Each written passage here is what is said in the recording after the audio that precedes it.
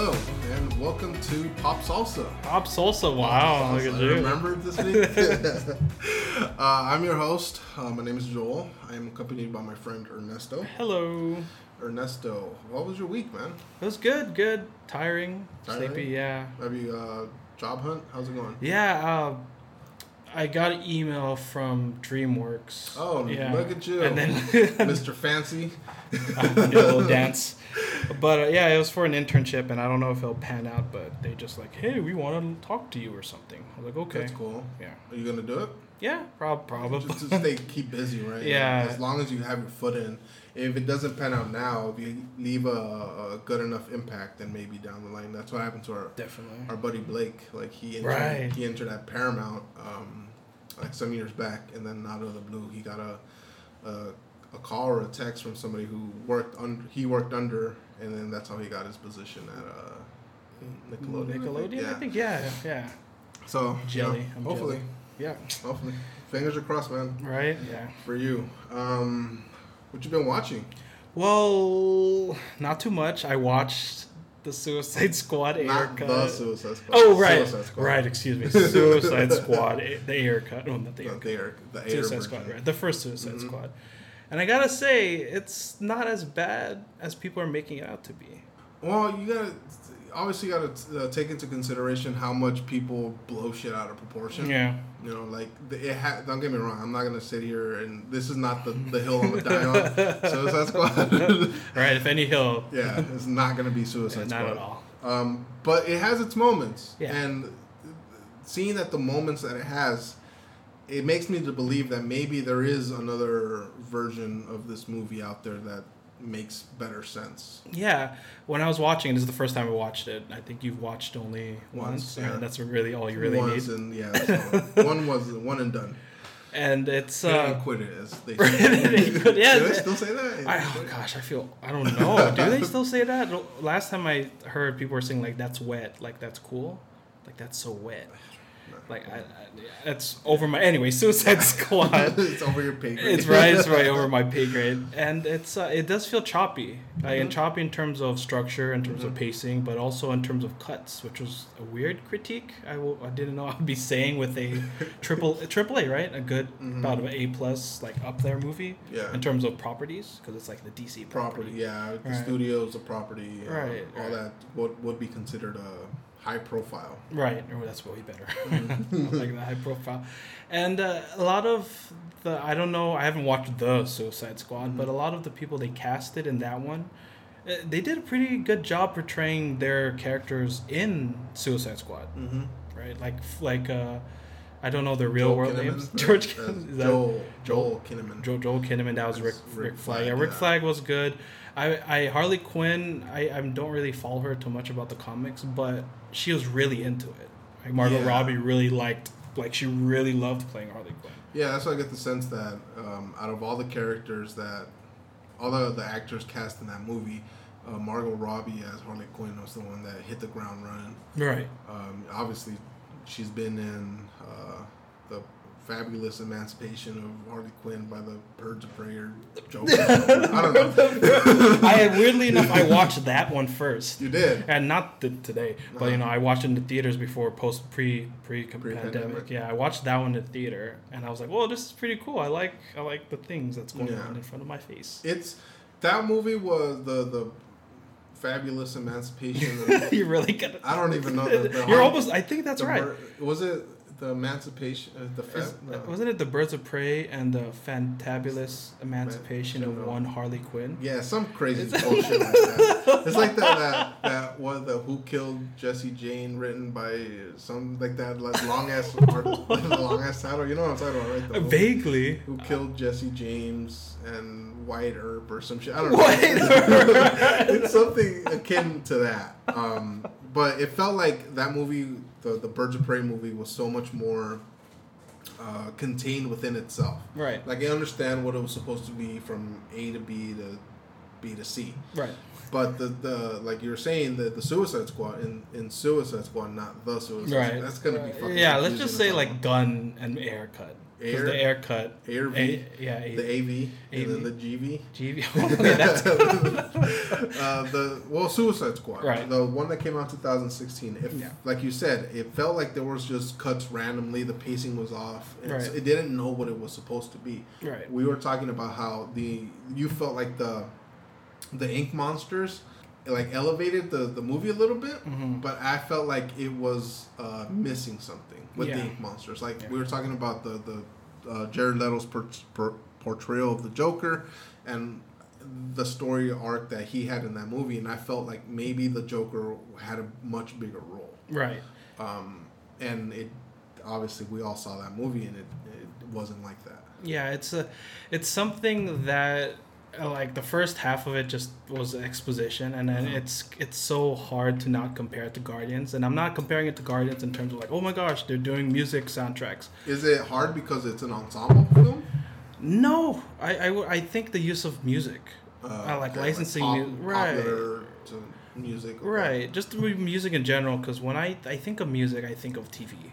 Yeah. Right, there's a show I watched religiously, and it's ironically called Lucifer, and every episode had some sort of music element right towards the end, and it's supposed to wind you down because of the events that happened. But this movie, at least in the first 40 minutes, I counted, there's back to back like music and then graphics, and then they're not even consistent with the graphics because not all of the characters get the same treatment. Yeah. Right. Yeah, and like the whole adding, because I think I remember reading that the music wasn't a part of it. Like I think Ayer said that, right? The music I vaguely remember that. Wasn't a part of it, and that happened until Warner Brothers decided to recut the film prior to its release. So it did feel like, I do remember sitting in the theater and watching the movie and being like, this kind of feels like a music video. More so than a film. Right, it does. It really does. There's this, it's a cool graphic. It's, I think when they did Deadshot and they did his like qualifications, and there's like bullets raining and he's just kind of posing. That scene was dope. When he killed the guy. Yeah, it was really cool. He's waiting for the guy who paid him to go double. Yeah. And then he's walking in. And then, all right. And then he just ricochets the bullet and just kills him. He just gets over. Right. That was really cool. That was pretty dope. Yeah. Seeing Batman as well. Batman and the Flash. And Flash? Yeah, the Flash. He's the one who got Captain Boomerang. Oh, that's right. Yeah. That's right. Yeah. Well, it's not weird. Why weirdly? That's one of his main villains. Right, but it just kind of, like, oh yeah, here's a metahuman, and then that's all we're gonna see. You're not gonna see like Wonder Woman or anything. You're waiting for the good shit. Right. I would have when I first saw the quotation's good. But when I saw the trailer, and then I thought all of them would have been caught by their respective heroes, right? So it makes sense. That's true. That's what you said. Captain Boomerang's the Flash, and then I guess Deadshot would be Batman. So I would have Harley Quinn, Batman, and Killer Croc. Batman. Pretty much everybody on this line who got caught by Batman go, and it's like everybody but Captain Boomerang. Right. Yeah. Oh my gosh, you're right. They're pretty much entirely from Batman's Rogues Gallery. Yeah. So, without spoiling it, the Suicide Squad, what Rogue Gallery are they from? They're more obscure characters. Like, there's a Peacemaker. Like, honestly, I've never, maybe like a one who wears a toilet on his head. Polka Dot Man, King Shark. So we know Batman. Batman, yeah. King Shark. Who's the Capaldi, the guy with the needles in his head? The Brain, I think. The Brain? He call himself that? Pinky the Brain? Brainiac? No. Wait, what? The Brain? I don't know if he might have been like a different origin. Because if I don't want to spoil the movie for you since you haven't seen it, but I'll stop asking. Well, it's just like there's the Nathan Fillion character who just his arms dislocate. Yeah, that's disgusting. I didn't see the trailer that he was in, but I saw like the still, and it shows his arms, and it's like dislocated. I was like, oh, that's gross. It's like the dumbest superpower. I don't. It's Then you have the Weasel. Oh. Is it literally a weasel? It's just a man in a weasel suit. Well, it's James Gunn's brother in a weasel in a mocap suit. Oh my gosh! Oh my gosh, that's funny. But yeah, I feel like it's a much more wide cast of obscure DC characters that James Gunn decided to pull from, and like I'm all for it. You know, any iteration of these characters that come to life, I'm all for. Right. It doesn't really. I don't really have to have like a passionate following.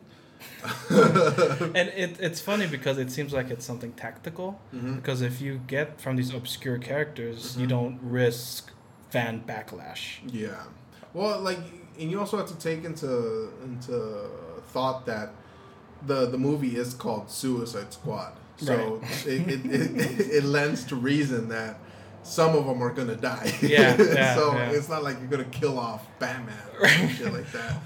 Right, which is weird because in Suicide Squad, it's like there are people who die, but they're not part of the Suicide Squad. Like GQ, which I don't know why they call him GQ. He blows himself up, and it's like, okay. Slipknot.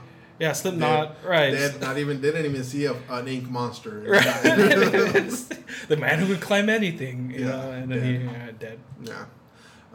But yeah, overall, the overall Suicide Squad, it wasn't great, but it did have its moments. I do like that they did a lot of vignettes to call back to the animated series, like the scene of them dancing, recreating the Mad Love front cover. Yeah.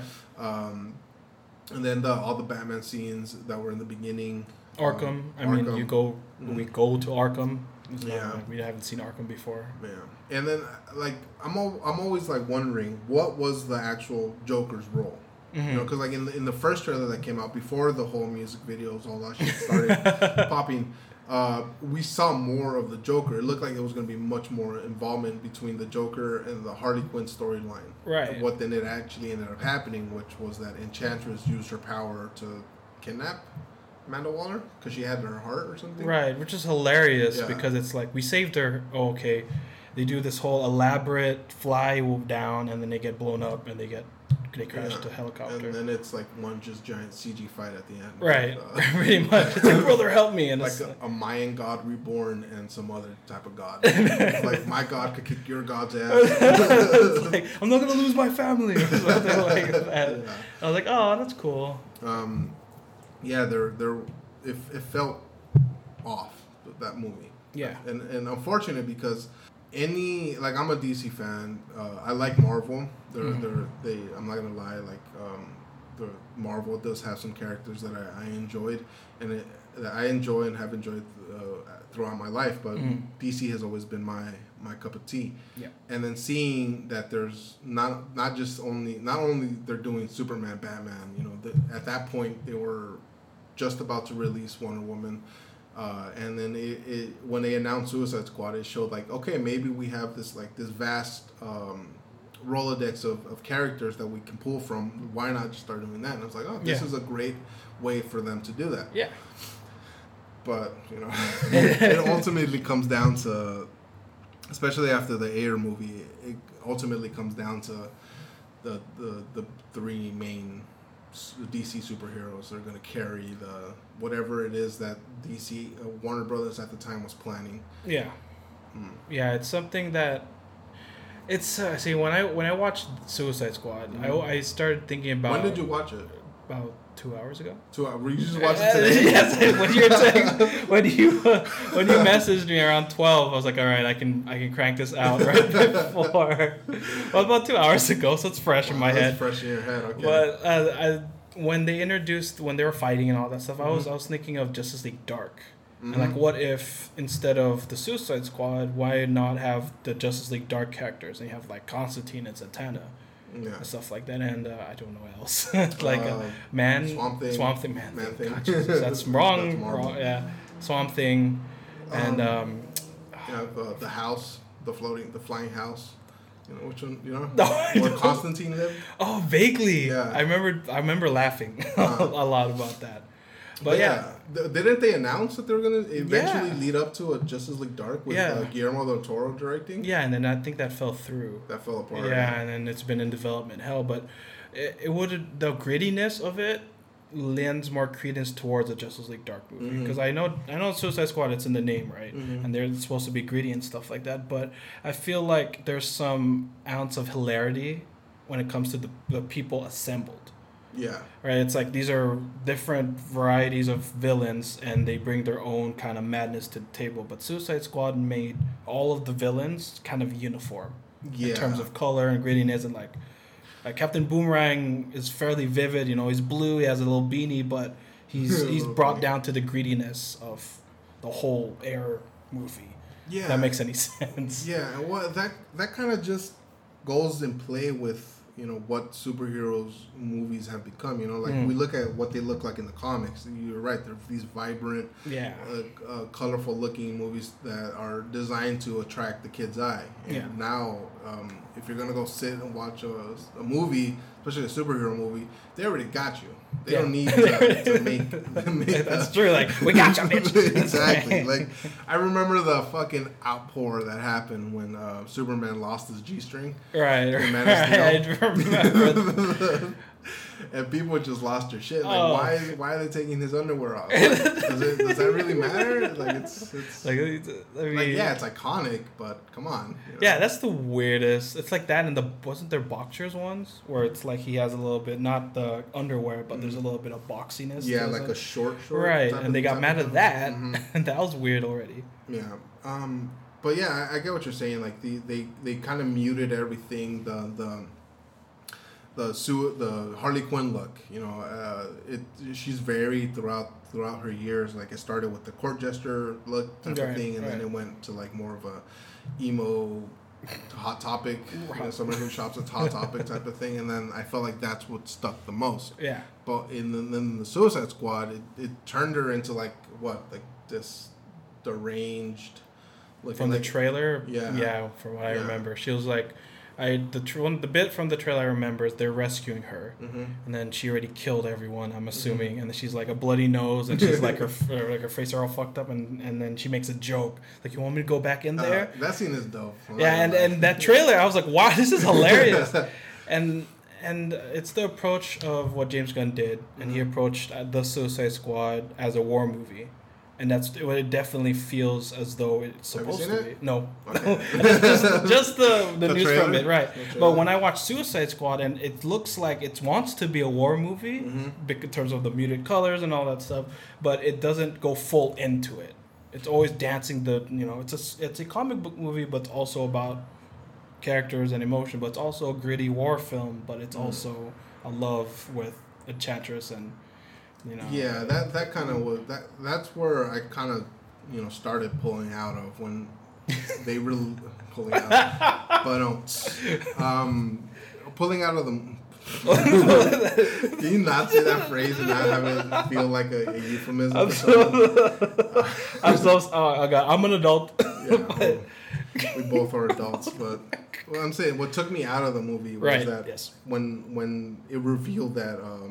Rick Flag, right? That's Rick Flag. Rick Flag, right. His character was in love with the, not Enchantress, but the archaeologist or whatever. June Moon. Yeah, who touched the rock or some shit, and Enchantress enchanted her, and now she's Enchantress. Right. Yeah. I was like, what's the point of that? I mean, she broke the statue. Like she picked up the statue, she broke it in half, and then Enchantress possessed her. Yeah, and so I was like, when that happened, I was like, why? It doesn't really need like a love factor to anything, like in Rogue One, the whole movie you have like this really hot chick, and then you have like this moderately okay, rugged looking guy, and then at the end they like embrace each other because they know their doom is nigh. Would that scene have been better or worse if they like kissed or like they showed some sort of romantic feelings towards each other? Right. Like, would it have been the same or would it have been different? I think it would have been different. Yeah, and it kind of would have ruined that whole moment. Right. I mean, the hug itself already, in my opinion, ruins it simply because it's like you guys basically hated each other. Right. Right. You guys talk crap to each other, and then this guy's like, he was gonna kill you. Blah blah blah blah. Yeah. But it would have. It's like a left field sort of thing. Oh, that's kind of. It kind of felt like, I don't want to say left field, but like what's it called? Like, you follow the script. It's already been like to the letters sort of thing. Like something a movie has to have some sort of romantic so it's like cliche. Yeah, I feel like that's it. If it would have done that, then it would have followed that archetype of movies that they have. Right. in Suicide Squad, when he was like, "Oh yeah, I want to kill her because I want to keep banging her or whatever." Right. It's like, I've never been with a witch before or something like that. I don't feel like that was necessary. Yeah. It just like Rick Flag, the mercenary leader of the Suicide Squad. You're not supposed to have some sort of romantic entanglement with the villain. Right. So, I do feel like you said, it's something that, like, oh, this is what people like in a movie, so we have to have a romantic aspect. Yeah. But the romantic aspect doesn't really impact anything until the end. Yeah. I mean, she doesn't die, right? Yeah, she comes out of a cocoon. Yeah, the cocoon. Yeah, the cocoon of an enchantress or something like that. And it's like, oh, cool, way to have your cake and eat it too, yeah. right? It's yeah. So overall, the movie, I mean, it wasn't great. It has its moments. Yeah. I'm still willing and wanting to see a different version. Be it I was reading the article you posted about the air cut and the studio cut tested exactly the same. Mm-hmm. And then it was reading it that one of the producers of the Dark Knight Rises also has a cut of that. Yeah. So I'm thinking any of these versions I'll gladly see and make up my mind on whether or not we know the studio one didn't work. Yeah. That's a fact. Yeah. I don't think anything they show us any other alternative version of the movie they show us is going to be worse than that. Mm. So I'm willing to roll the dice on the other two. Right. So it's 3 at this point, right? You got the air cut, you got the studio cut, and then there's this other cut that's more centered and more fuller. Yeah, the better storyline. Better, bigger, stronger. Yeah, better, bigger, stronger, longer, and harder and faster. But seeing here that one of the producers said that both versions, the air and the studio cut, tested exactly the same. Do you actually believe that? No. After watching it, I don't believe anything now. I don't know what to believe because what's up, what's down. Yeah, what's a cut, what's a fade? I don't know what's going on. But what we have, which is the studio cut, it's butchered. Very. Right? It's very. A lot of it's cut up. It's random. There's one scene we were talking about prior to the show, and it's with Harley Quinn breaking and getting a purse. Mm-hmm. And then I remember sitting there, wow, this is a weird cut to go just to. Random. Yeah, they're walking and let's look at what the good guys are doing. The good guys quotations, and they go in. Oh, she gets something. And what's wrong with you people? We're bad guys. And then cut to another with Amanda Waller and I think Enchantress or something was going on. You get the feeling that they sprinkle these moments in just to cut or distract from the movie, the monotony of what's going on. Yeah. I mean, there was a lot of bad in the movie, but I liked Will Smith. Pretty much everybody's portrayal of their character was really good. Yeah, I totally agree with that. Will Smith as Deadshot, it was awesome. I like the scene when they're in the shooting range. Mm-hmm. Oh yeah. And then he just in each and every single hole he shoots again. I like leading up to that too. When he points the gun at the guy and he's like, shit. And then, clear my boundary. Clear my boundary. And he fires around, and even Will Smith's surprised. And he's like, what? And he smells it. I was like, oh my gosh, you're so into this. I like the guy was all like, hey man, I was your friend. You remember I brought you that cookie? I brought you that cookie that one time. Whatever happened to that guy? Did he die? Or was he the warden? He was the warden of the Louisiana prison, right? And then I think so. And that's it. Yeah. We don't really see him anymore. No. Oh, okay. Joel Kinnaman as Rick Flag. Yeah. Good. Margot Robbie. I feel like watching the Harley Quinn animated series with Kaylee Cuoco. Yeah. Voicing Harley Quinn. I feel like maybe she would have done a better job. Katie Cuoco. Yeah. In acting or in terms of would she be portrayal of Harley Quinn? Yeah, I don't want to say a better job. That's kind of probably something shitty to say, but I would have liked to have seen a version of her. Yeah, I would like to see a version. Yeah. How far along are you on the? I'm still 2-3 episodes. Yeah, really? But I love her. I just like her portrayal of when they're all saying the Joker's bad for you. Who do you know? You guys are all crazy. Something like that. That dialogue is just so it's crazy, but in her head it's not. Yeah, it makes sense. Yeah. Katana. The 4 or 5 minutes she was in. Take it or leave it. Take it or leave it. Take her or leave her. Jai Courtney as Boomerang. Boomerang. He was really into it. He was. Yeah. I like the mannerisms of like the Aussie. Yeah. Because he's Australian as well. Yeah. Oh, so he just getting like, I don't need to practice. Like, I know what's going on. I just punch myself in the face. Everything's going crazy. He cracks open a beer. And then Viola Davis as Amanda Waller. Oh yeah. I think I originally would have wanted. I remember this is like 2013. Talking to a friend of mine and be like, if they ever do an Amanda Waller, they ever introduce her in the movies, I would have liked to have Regina King. You know what that is, right? Yes. And then I was like, yeah, you know, that'd be awesome and stuff like that. But then when they had Viola Davis, I'm like, holy shit, she's really fucking scary. Yeah. She's fucking terrifying. Yeah, I told every scene that she's in, she steals everything. Even when she's in the scene with with Killer Croc. Yeah. And you think Killer Croc would be the intimidating one because he's basically, you know, he eats people and stuff like that. And he's intimidated from her. Yeah. She's fucking. I'm sorry. I'm like, we're sitting in my apartment on my kitchen, my dining table, and Ernesto's sitting right next to a window, and I'm seeing people walk by, so it's catching my eye. So I get freaked out, and I turn around like, is there something happening? Like Minority Report. All right. So overall, Suicide Squad. What would you give it? Out of 10.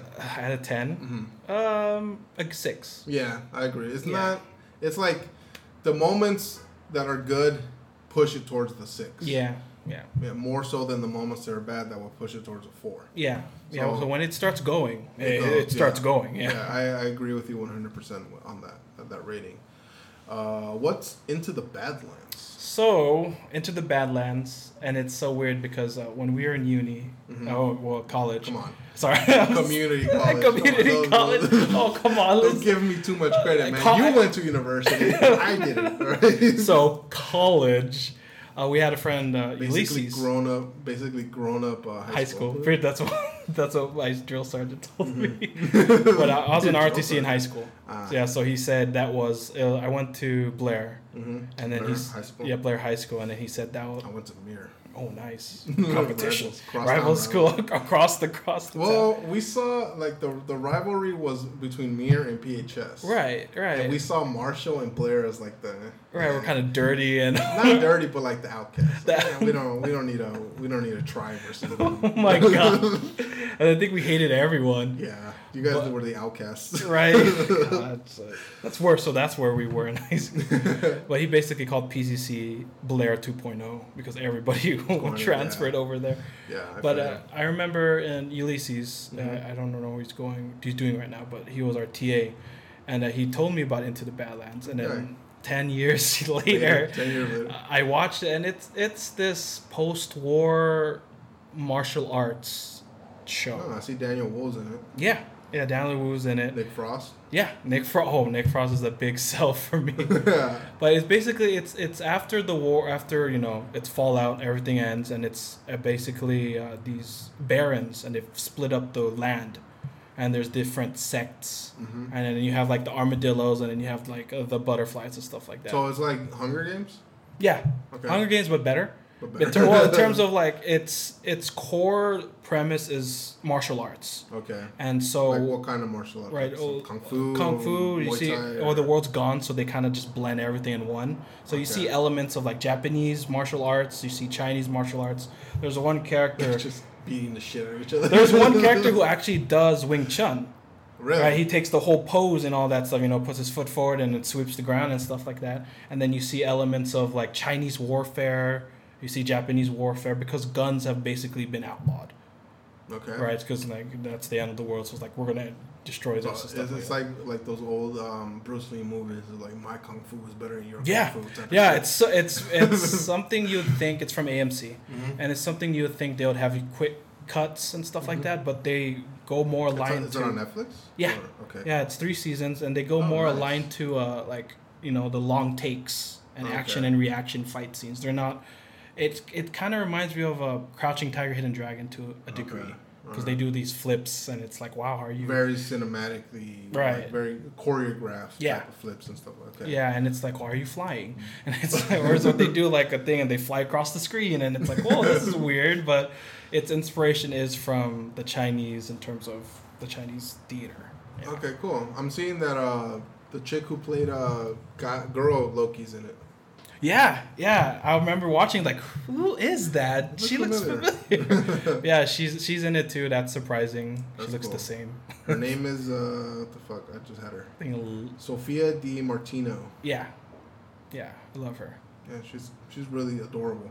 Yeah, like that's what a lot of the sell on the female Loki was, that she's adorable. Right? She's fucking crazy. She's a little short package of like she'll kill you. Insanity, and murder you. I watched. Oh, so what would you call the Badlands? What would you rate it? Give it a. Did you finish the whole? Yeah, I finished the whole thing. Yeah, weirdly enough, I should really finish. Like it's. How long are the episodes?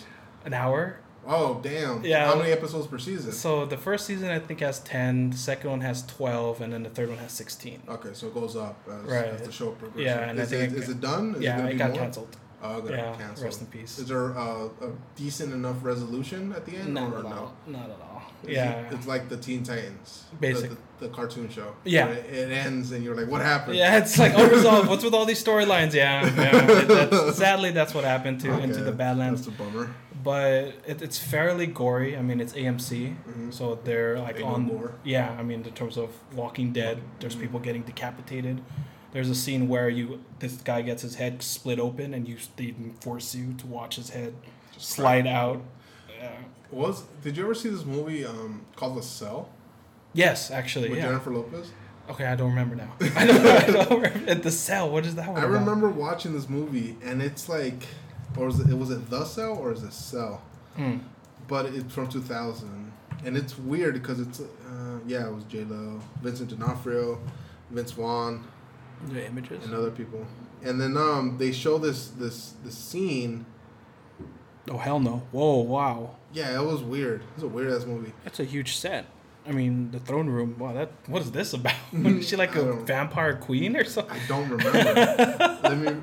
I remember being like, what the fuck? Like, freaked out about this movie. The Cell takes a shocking, riveting mind trip into the dark and dangerous corridors of a serial killer's psyche. A psyche that holds the key to saving the killer's final trapped victim who remains alive. So, like Saw. Oh, okay. Yeah. Okay. Saw, Hostel, those type of movies. The Cell, yeah. But they show like there's this they have a horse, and then like a bunch of blades come down and cut the horse in like segments, right? And then it separates, and you can see the horse blood, like the organs still working. Oh, wow! Like holy shit! What the fuck? That just. But yes, there's a scene like that in Into the Badlands. Not just the image of a horse getting chopped up. Yes. Little horsies. So what would you rate the series? A good 7. A 7? Yeah, 7. I mean, there are scenes where the martial arts get kind of, campy. Yeah, I mean, not just campy, but it's outrageous. Outrageous. Yeah, because you think Crouching Tiger, Hidden Dragon, and they're like flying on trees. Mm-hmm. That's essentially almost every fight scene. Every fight scene is almost flying. Right. Yeah. They start fighting literally on guardrails. So it's one of these like where it's like they have an inch and they figure out a way to balance themselves right, and then all of a sudden they're still murdering people. Right. Yeah. It's one of those. It's very artistically Chinese because it's like the hero, right? There's like a lot of yellow and there's blue and red and that's symbolic, and they hold that true throughout every season. But again, it's like you're sitting there and they're running on curtains. And pin nails and like there's cars and they're dodging the car and they're flipping over or killing 5 people and stuff like that. So it gets a little outrageous, it's a little detracting. But I feel like you're making it sound like that also is very much part of the show. Yeah. It's not like it subtracts you from it. Like you'll notice it, or maybe you notice it because like you're not the average viewer. Yeah. Thank you.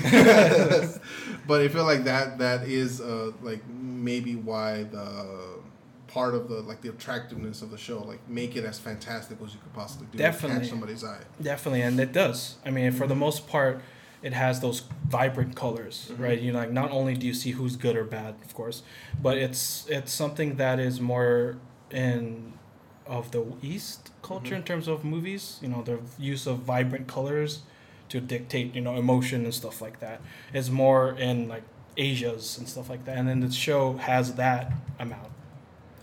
Okay. Yeah, so I could see people who would grow up with that or like kung fu stuff, it would be higher but me, I get the trailer from it. Yeah.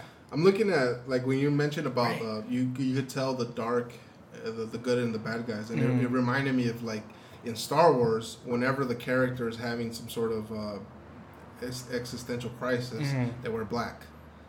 So, like, Anakin wore black, but I'm thinking about Luke wore black as well. Yeah. Rey didn't wear black. Yeah, she wore like a gray and tan, like dark gray. Yeah. Like it wasn't like a straight up like black. Yeah. Huh.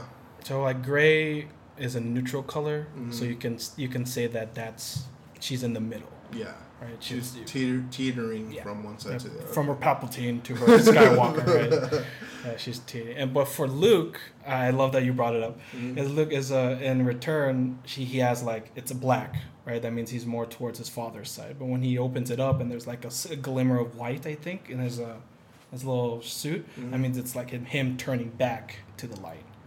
Yeah. Yeah. Okay. I like that bit. So what would you rate Into the Badlands? Good 7. Good 7? Yeah, good 7. I mean, it's nice. it's something you don't have to watch, but if you like kung fu stuff and like the choreography, and it doesn't feel like a typical TV show either. Okay. In terms of like their dropped storylines, like each one bleeds into the next episode and so on. Oh, that's cool. Yeah. Okay. So there's this show on Netflix. We both are fascinated by. It's weird to say. It really. I know what you're gonna say. It's weird to say that you're like have some sort of fascination with World War II. Right. Because it's like, if possibly for sure it's the darkest period of human history in recent human history. Yeah. Like, don't get me wrong. I'm sure there's been some genocides unknown to us in the past. Right. Yeah. like years and years ago. Yeah. But there's a show on Netflix called The Liberator. The Liberator. It's it follows the stories. Based on a true story from the 157th Regiment. What was it? The 157th. I want to say. It's weird because at the beginning of the show they were calling themselves J Company. Right. And then throughout the show, they were calling themselves E Company. And we know E Company from Band of Brothers. Right. And it wasn't that, because we know Band of Brothers, they fought in the Ardennes. Right. But they weren't in the Ardennes. They were going up through Sicily. Right. Oh, so they're in Italy. Yeah, they were in Italy. Yeah. So, right. They were they were I think the Liberated, or they would stand Enzio, the Battle of Enzio. Oh wow! Yeah, exactly. And that's one of the. That is like a stalemate. That's horrible. That's one of the true things that like at the end of the show, the commander of the battalion, he's being he was accused for some shit, and he's being in court, and then the general is looking through all he's done through the war, and then when he gets to Enzio, he's like, Enzio. And he stops everything. Oh shit, Enzio! Like, thank you guys saved our everything was hinging on that. You guys were able to pull it off. But you said the animation turned you off. Yeah. Because it looks like, for those who don't know, it's like if you're familiar with like Photoshop or some sort of video editing or photo editing software. It looks like a filter you could put on that makes everything look like it's pencil drawn. Right, yeah. And it's basically the whole show is like that. Yeah. And I feel like that lends to the type of storytelling that they want to tell. Because you look at all these war... sorry, I cut you off there. But you look at all these war movies and shows and stuff like that. They try to show you the grittiness of it. The terrible, like, horrible shit, like... we go through like a war movie where they come across the concentration camp, and you just see bodies, or you just see that type of shit, and we do see that, but it's animated. So you could I feel like you get away with more. In terms of because it's animated. Okay.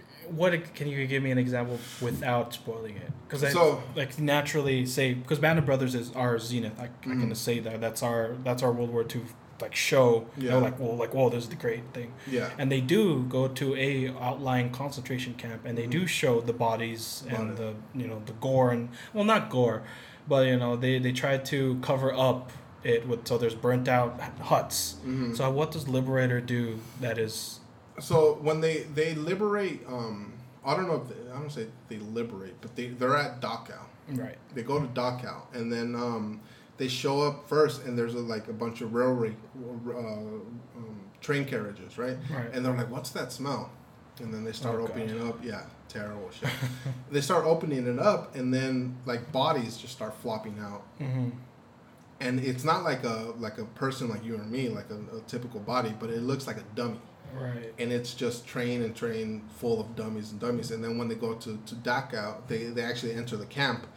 The prisoners, they look like humanoid prisoners, but you could tell that horrible shit had happened to them. Right. So I feel like maybe you could get your message across, like the horrible shit that these people experience, without it being so gory and right, desensitizing. Yeah, because yeah. Right. So I could see that with the train car and them actually going into the camp. It's something that we fill in our heads. Yeah, it's something that we know, or like I don't want to say like we know, because thankfully neither of us have ever experienced something so horrible. Right. But we kind of get the picture right. throughout either documentaries, school, movies, and that type of shit. But seeing is something that is so, I don't want to say plain, because that kind of gives it a connotation that it isn't as impactful as it should be, but it's like super impactful. I mean, it does.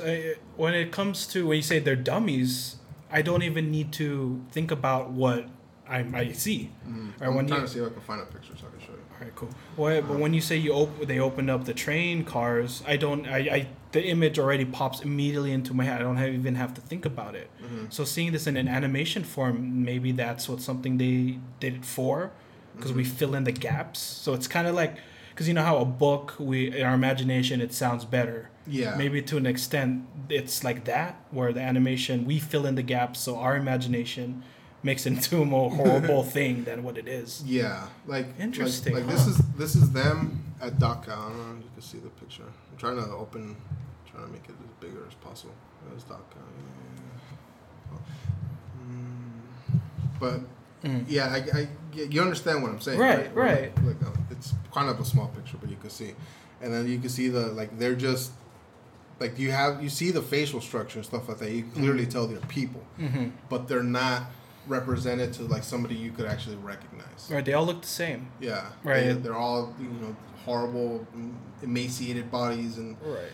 It's bad, Right. I say that not in a racial way, but I mean in terms of the animation, like. It's as though they are cattle. Right? Exactly. We don't think of cattle being people. Exactly. It dehumanizes the victims of these concentration camps to the point where it makes you realize how the Nazis saw them. Right. We're like, are those like the first thing you think about? What are those people? Because the photo that Joel showed me, it showed an infantryman. And then it's the. Oh, that was the general. Oh, the general. Okay, he looks really young. The squad leader. Lieutenant Colonel. Okay. Yeah. Oh, okay. So he's the company commander. Mm-hmm. So he's the company commander, and then it shows a barbed fence, and then it shows the concentration camp people, and compare the. Oh God! Oh no! Whoops. Sorry. The lieutenant commander is more detailed compared to the people in the concentration camp, and that's purposeful. Yeah, it's fucked up to say. Like, I can't find the correct words to say, because anything I say kind of makes it feel like I'm lessening or even admiring. Yeah, right. Like, but you could passively. You could get the sense of like all the shit that these people went through. Yeah, it's like. Oh my! Just thinking about it just gives me the creeps. Yeah. And it's look. Let me show you. Okay, so we're gonna pause the show so I could show Ernesto just a little clip of the Liberator, so we can get a better understanding of what I'm trying to reference. Roger that. Be right back. BRB. Show me more. All right, and we're back. Yeah, we're back. All right, so I showed Ernesto the clip of the Liberator when they. Liberated Dachau, and they walk up to the train with a bunch of railroad carriages filled with just bodies. And right. Like, how would you describe it? Yeah, it's it's not exaggerated. Yeah. Right. It's something that in our media, since we're in America, it's desensitized. Right. You have to. Even in Band of Brothers, there's piles of bodies, there's oozing, there's blood, there's gore. There's something to include into the shock factor of it all. Yeah. But Liberator seems to do it in a that's very subtle, because they show us, and there's a slow zoom, and it's just bodies, and not only you can't tell if it's man or female, it's just bodies. Yeah, right? They look like a I want to say gimp suits, like like they have like the bodysuit, like right. They're all. It looks like that. It looks fake. It does. And I don't say it in a sense like, oh my gosh, it's fake, it's bad, but it like. Are you saying you're a Holocaust? No, I didn't say that at all. But in terms of it being like in a split second, and I'm sure if you watch the show throughout, and I haven't watched the show, I probably will at this point. Yeah. But if you watch it and you're in the shoes of these infantrymen and these soldiers, and then you come across a literal pile of bodies, you're for a second in that scene, you're in their boots, right? And you're like, is this for real? Like and then the disbelief, like. I'm so sorry. I'm smiling. It's because it's something that intrigues us and it excites us in a morbid way. But like, I'm sure they're like, obviously I was born 50 years after the war ended, or so, and there's always been reports of people saying that the Allies knew to some extent what was going on. Right. There's been I've seen documentaries, I've read articles that say that the Nazis at first wanted to deport all the Jews, and a lot of people didn't want them. Yeah. So there's a reason why it's called the final solution. Yeah. And so when they started finding reports in the Eastern Front, when the Russians, the Red Army were finding these concentration camps in Poland. And the reports were leaking out. I'm sure there were a lot of people who were like, who could do this? Yeah. Yeah. And then seeing the pile of bodies in that form, and what the Liberator did, it kind of makes you be like, who would do this? Right. This is so unbelievable. Like, I can't accept it. That's why maybe the bodies don't have any like real distinguishing forms to them. Yeah. And I think in a way it makes it feel like this could be you. Right. Yeah. It definitely feels as though it's something that it's a warning, but also something that is like a lesson, right? Something that people, no matter how like their message is, how something it sounds, there's always something down the line. Now, like, I'm so sorry. I'm still thinking about the scene. It's so fucked up. Right? Yeah. Okay.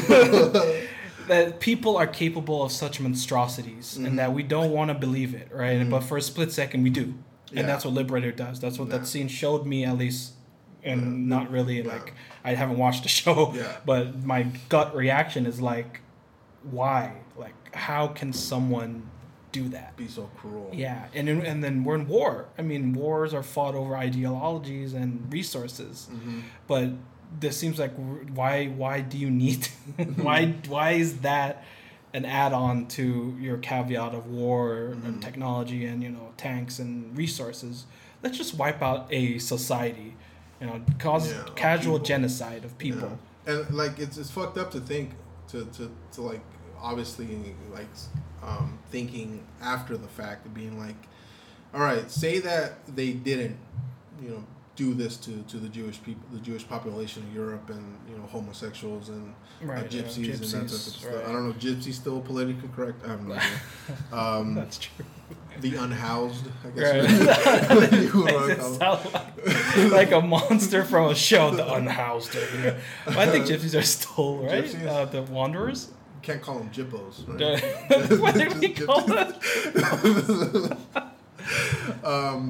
Is that, or is it Zippos? No, those are lighters. Zippos are lighters. No, I'd say Jippo because, like, have you ever seen Snatch? No, there's Guy Ritchie. He does a lot of, like, British gangster films, right? And he did this movie Snatch back in the 2000, I think, starring Jason Statham, Brad Pitt. Oh, wow. Whoa. Yeah. Why didn't I watch this? You probably have. You just didn't I don't probably remember, yeah. But they refer to gypsies as Jippos. So I don't know if it's slang. I don't know what like the shorthand. Yeah, shorthand. It probably because it sounds offensive. So I don't know. if you live the gypsy lifestyle, I apologize. But shit, what was I going? Oh, so I saw this this documentary about Hitler's inner circle. And how like everything escalated one thing after another, and everybody trying to like cozy up to Hitler was trying to one up each other. Right. We all know Heinrich Himmler, the leader of the SS. He had his lieutenant, I guess you would call him, Dietrich Himmler. I don't know. There are all these names are like one-offs of another, but he was like the true architect of the final solution. Right.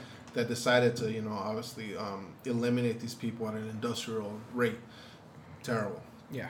But to think, like, hey, if they didn't decide to do that and they used the manpower that they eliminated, they probably would have won the war. We probably would have been speaking German right now. I don't know about speaking German, but I know it would probably still be on Japanese. No, hell, please no. Oh no, I mean you're right. Wasn't California supposed to be? We had batteries because we were waiting for a Japanese invasion right on our side. Yeah. But no, West Coast. I think you're right. I mean I don't know if they would be here, but at least Europe would have fell a long time ago because the Tiger tank was just they got it out late. Right? Because I love tanks. Well, they had the Tigers, right, and the Panthers. They had they were the first ones to use jet powered rockets. Right. And then the British were the first ones to use the jet, like a jet fighter. Oh. But the Germans also had that capability. Right. So who knows? A lot of we do know that there are a disproportionate amount of Nobel Prize winners who are of a Jewish descent. Right. So whatever it is that they could put their brain power to, they could have accomplished it back then. So yeah. And you look at like how close Russia was to falling. If they did ended up beating Russia, what was going to stop them to go through the Middle East and then link up to Japan in the Asian theater? Like what was going to stop them? Right. Yeah, it's like again, I think of tanks, but simply because like the T-34s were just off they didn't even paint them. They just threw them out. Everybody was legit scared of a Tiger tank. Yeah. And so I could just imagine. Like one Tiger, they would run out of ammunition before being destroyed or abandoning the tank. So I could just imagine with the mouse as well, right? I mean, like I think was it the mouse and then the mouse 2? Right? Yeah, the mouse 2, right? It was even bigger, and it's like I don't think they had reports of the mouse 2, but I know there were 2 for the mouse. But I just think of like even artillery. I mean, they had that on the rail, 200 millimeter railgun. Right, the railgun. So you can imagine they had to take into consideration Earth's orbit. Oh my gosh, that's how crazy this shit was. And that's long range artillery. So you can imagine if they had the resources and they put it into their war effort, even their mechanized war effort. I mean, that's where Germany really focused on the Blitzkrieg, right? Yeah. With their sea of armor. So you could imagine the mouse being the Tiger, and the Tiger maybe being more refined into something that doesn't need specific components to run, or maybe more ammunition. There's a reason why Germans make good shit. Yeah, it's in their bloodline. Unfortunately, a lot of it comes from a really dark and terrible past. But it's you look at their cars, the Audis, BMWs, Mercedes. They're typically considered some of the better quality vehicles. The better quality vehicles. Even so, Mercedes and BMWs, their logos are propeller planes. Right, which is... Because they used to build motors for the Luftwaffe. Whoever has a Mercedes and a BMW, you're Nazis. You're Nazis. But then on Japanese side, Mitsubishi. Oh, what is that one about? The Zeros. The Zero? Oh, okay, that makes sense. Like, I mean, I have a Mitsubishi VHS. A VHS? Yeah, VHS. The Empire. I found it, okay? But, even with the weapons, I mean, weren't the Germans the ones to make assault rifles? We had the BAR, the Tommy gun as well, right? But like a main battle rifle that fired an automatic rate, not a submachine gun. Yeah, I've heard reports of like soldiers as soon as they kill like a Nazi, they would take. I don't see like that's fucked up to say because right. A lot of the German soldiers weren't Nazis; they were just in the military. Right. They just happened to be governed by a murderous party. Right. So to say like kill a Nazi, it's kind of like I feel it's a little not being historically honest, because they were people just like me and you, people that did some horrible shit to other people without a doubt. I'm not here. No one's ever going to defend that. I'm never going to defend that. Yeah, but I've heard reports of like they'll kill somebody, a German soldier, and then they'll start using their gun because it works so much better. Yeah. They had the machine gun. They had a removable barrel, so you could, as soon as it heats up, you could take it out and put in a new one. The Beast of Omaha. Yeah. I mean, the Beast of Omaha. I don't remember his exact name, but he was on one of the, I think it was Sword, and it's one of the beaches, and he would be on his MG42, and then he'll just take out the barrel. Mm-hmm. And then get a new one, and that's like reloading the gun, and then you can fire it and keep firing it. Yeah, the issue was with firing machine guns is that the barrel would get hot, and then it will start to deform. Mm-hmm. And then so the Germans are like, how can we fix this? They made a machine gun with a detachable barrel. Yeah. So you could have like 3 or 4 barrels loaded up and ready to go. Yeah. And then just basically as long as you're feeding ammo to the gun, basically just keep shooting it all. It's. And if you think about it, it's like, how did we even take the beaches? By surprise. Yeah, but just the fighting lasted hours. Well, okay. Like, we threw men at it? Yeah, well, how many people landed on D-Day? 100,000? Right, from different nationalities. You have the British, so you had German, English, and then all their sovereign territories that they had, and then the Americans. And then the Canadians. Canadian, yes, yeah. Okay. Yes. Still part of the British Commonwealth at that point. Yes. But, so, there's this show, there's this the Ghost Army. Have you heard about that? Mm-hmm. So that's they did the misdirection. Yeah, the misdirection. So the Germans were convinced that the invasion was going to happen across the Pas de Calais, I think that's what you say. The closest point. Right. And then the closest point from the British Channel, and then the fastest route into Germany. Yeah. But they decided to invade Normandy, the beaches of Normandy instead. And what they did was that they had a whole battalion of basically, I don't want to say fake soldiers, but reserves. Right. And they had inflatable tanks. They had yeah. I'm just the ingenuity of war, what it brings out in us. Yeah. I mean, even technology-wise, Bluetooth, radar, sonar, right? Yeah. Internet. I mean, roughly after post-war, post-World War II, with the Cold War dawning. Satellites. Right, satellites, definitely. And it's really satellites? Yeah. Wow. Well, the satellites were during the Cold War, the race to space. Right. No. Okay, that's true. Yes, so, definitely. Yeah. The Russians were the first ones to put something in space, put a man in space. Sputnik. Sputnik. And so war, as being as horrible as it is, and thankfully, I've never experienced it. I don't know about you, if you've had some sort of crazy shit going on growing up in the Philippines or not, but like I've never had to experience it, but there is a lot of innovation that comes from it. Yeah Submarines, tanks, I mean, rockets, like you said, rockets. And who would have thought, hey, let's put a rocket on a plane? Mm-hmm. I mean, the Germans, the British and the Germans. But yeah, the Liberator. I would give it all that. Right. We're talking about that. I totally blank. Okay, so what would you Liberator? give? Yeah. I would give it like a good 7. Mm-hmm. 7 out of 10. It is dramatized, so it's not like 100% documentary. It's intriguing to see how they. The final product with the animation, it is a little off-putting, but I feel like we've gotten to the point where at least it won't give you that uncanny valley type of feel, because you saw they do look human to some extent. right. But it's like, muted and a little. Right. Yeah. It's not Venom. Yeah. Right? It's not Venom not or Carnage. It's uniform. Mm-hmm. And I definitely. It's man in uniform. And then the premise, or not the premise, but the following the battalion of like this ragtag bunch of soldiers. Some are Mexican, some are Native American, some are the white people, cowboys and stuff like that, and they address that. They say like this group of soldiers who they're fighting together like brothers and family and stuff like that in Europe, but in the United States they can't have a beer together in the bar. Right. So it does more things than some sci-fi. Like sci-fi, they don't really question like, oh yeah, why isn't there like race worries about that or any gender worries about that?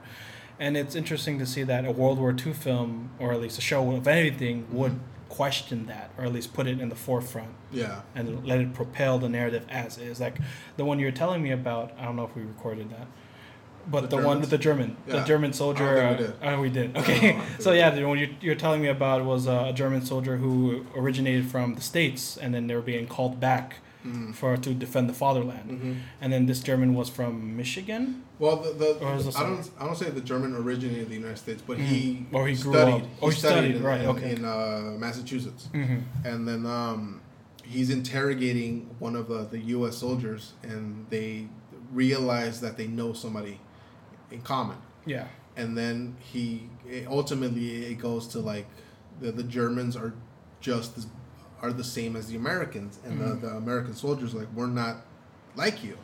And then the German soldier was like, well, I've been to Oklahoma.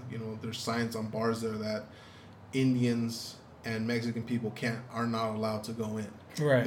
I've been to Alabama. There's signs where colored people, black people can't drink in the same water fountain as white people. Right. And then he's like, well, then tell me, how are you different than the Germans? And it's like, that's at the time it's 100% true. Yeah. Like they're taking it just to another step, like not another step, like 6,000-7,000 steps crazier.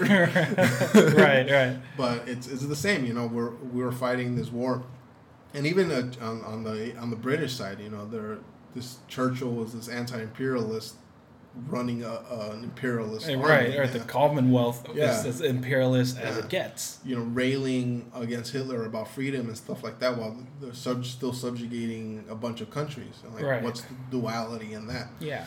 And I feel like that it did a really good job of pointing that out. It doesn't harp on it, so it's not the oppressing topic throughout the whole series, but it is mentioned, and I think it's addressed really well. Yeah. So hopefully you'll watch it. I would recommend people watch it because it's a subject that fascinates us to no end. Yeah. And I like when there are World War II things that are done properly, and I think this was done properly. Yeah, it sounds like it, and I'll definitely add it to the list. Add it to the list. I need to finish that list. You got to bring it in. We got to read off everything. I used to write it down, but now I digitized it. But I can't find the other half of the list. I used to have a notebook where I would write stuff in it. So so other half, is it like another 500 episodes, 500 shows? Another 500. It's not that much, but I would say it's a good 100. 100 shows on the list. 125. Yeah. Right now on the digitized list, there's only about 25. But I got lazy and I started separating like movies, TV, and I was like, just to procrastinate. Is that lazy? I mean, procrastinate. I could have been. Jesus. Yeah. I could have been. What? I thought that was right next to me. I just heard a sound and I thought it was next to me. But I could have been watching it, but I ended up, alphabetizing and making a list and comparing it. Yeah, you alphabetized it, separated by year, separated by genre. I think I did by release date. Mm-hmm. Oh goodness. Yeah. All right. So the last show I've been watching, and it's honestly like there has been a lot of slack on the show because of the use. It's liberal, with a capital L, liberal use of the laugh track, which is The Big Bang Theory. Right. Oh, how's that? It's actually pretty funny. Yeah. It's a good show. It's I thought it would be cringy in terms of like we're nerds, but this is a show about nerds, so it's about us to a degree. I think at the beginning it definitely does. It's focused more on like the primary four characters and then the neighbor, the ridiculously attractive girl, and that's Kelly Cuoco, yes. But from there on out, I think like season 4 or 5, it starts to evolve, and then like there are more characters introduced to round out the original 4.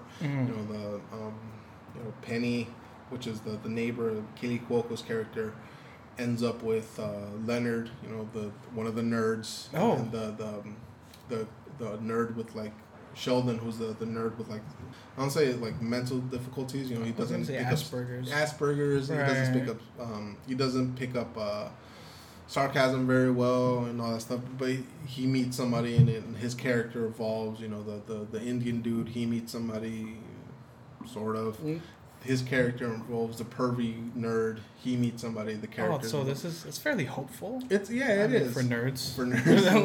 It is. It's. I like it. It's very well done. What the only thing I don't like is that the episodes are like 18 minutes. Wow. Yeah. Why is that so short? I don't know. Wait, so in TV that would have been like 15 odd minutes of commercial. No, it would have been. It's 18 minutes and then 12 minutes of commercials. Yeah. Wow. So it's. I feel like it's fucking ripping us off. Like, I mean, it's even showing nerd stuff. I mean, I saw. I don't know. He wears a Flash shirt at some point. Yeah, Sheldon. Sheldon. Yeah, and it's wild because we're going through it like butter. We're almost done with the series. Oh, wow. And I feel like we started like this month. Oh wow. So it's perfect for it's a binge. It's on Netflix. It's on HBO Max. HBO Max. Okay. Yeah, it's a binge, and it ended. There's 12 seasons, 18-minute episodes, and they're like 25 episodes a season. Wow. So but you go by it fast. I'm telling you. I mean, if you want to watch it, I'm not gonna be like, yeah, you should watch it, but I think it's a good enough show to watch. It's one of those. It's a sitcom. Yeah. So there's the sitcoms. They're oh my god, it's falling. Sitcoms are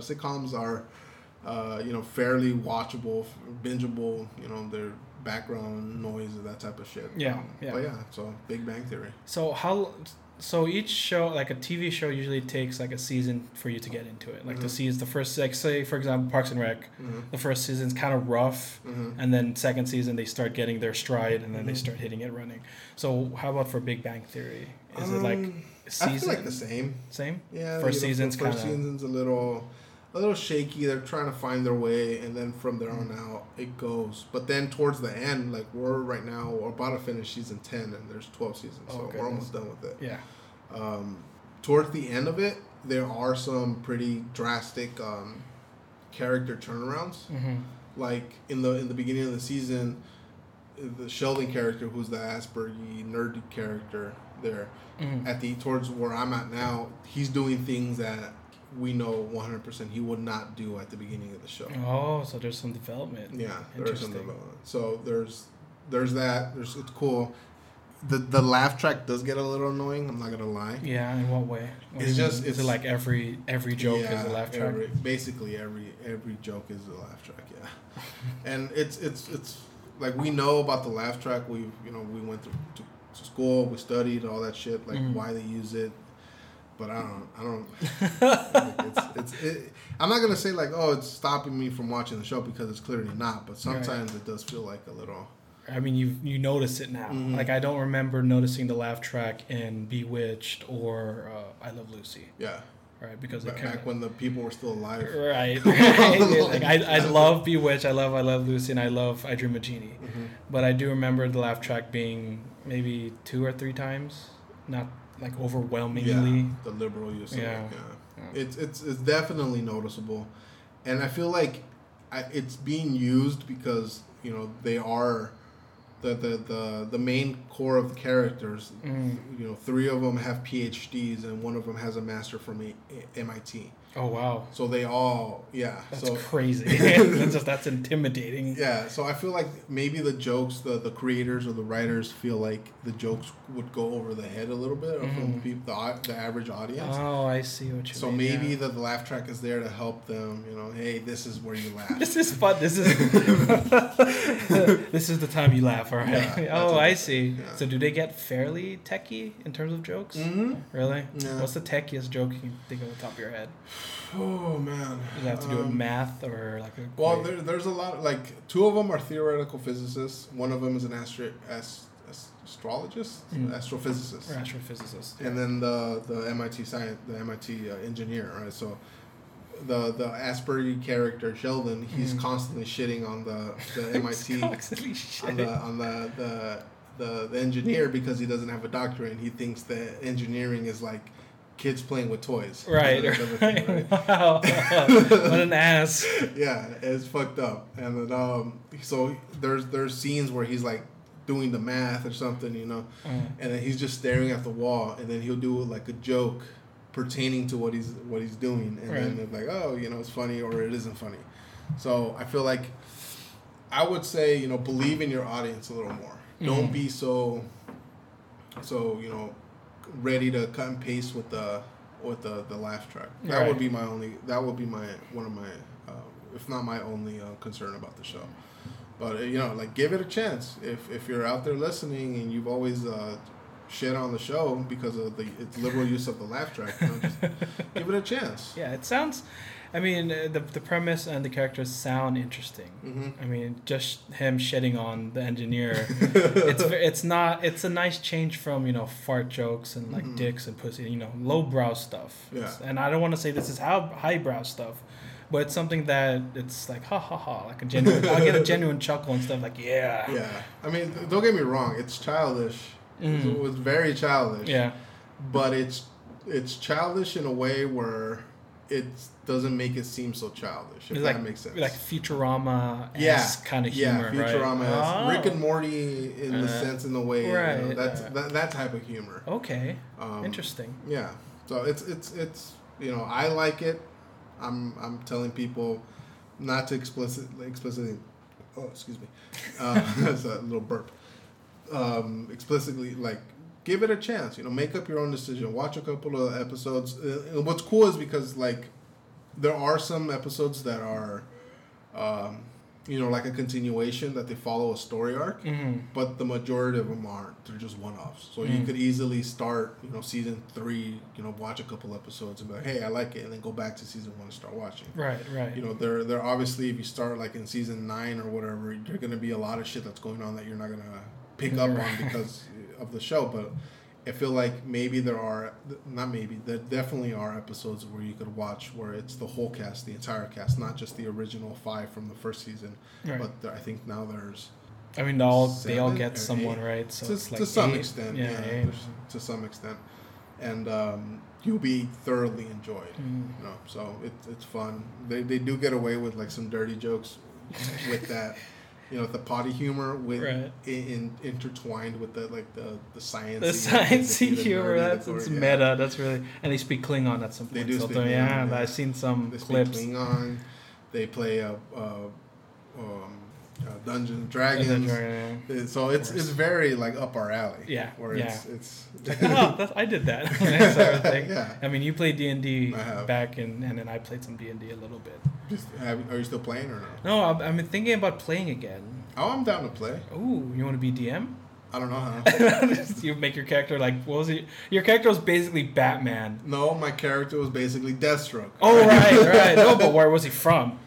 Gothamshire. Yes, yeah. Okay, that's what I remember from. You're such a troll. Well, like I went, like it was just like I've never played at the time, and everybody was like picking like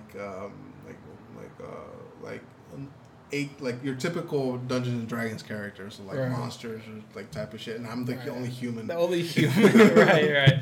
No, I'm down. That'd be fun. Yeah, I'm down to organize a little play, right? D&D play. We'd have to like round out the numbers because a 2-person campaign. Yeah, campaign, right. I don't know how well that would work out. Yeah, go on Craigslist. It's like Yeah. looking for PC or something to play with. There's like this super like a Hollywood game, like a Hollywood star game of D&D going around. You know, Right. like Joe Manganiello, and there's a whole bunch of other people. Tom Morello plays sometimes.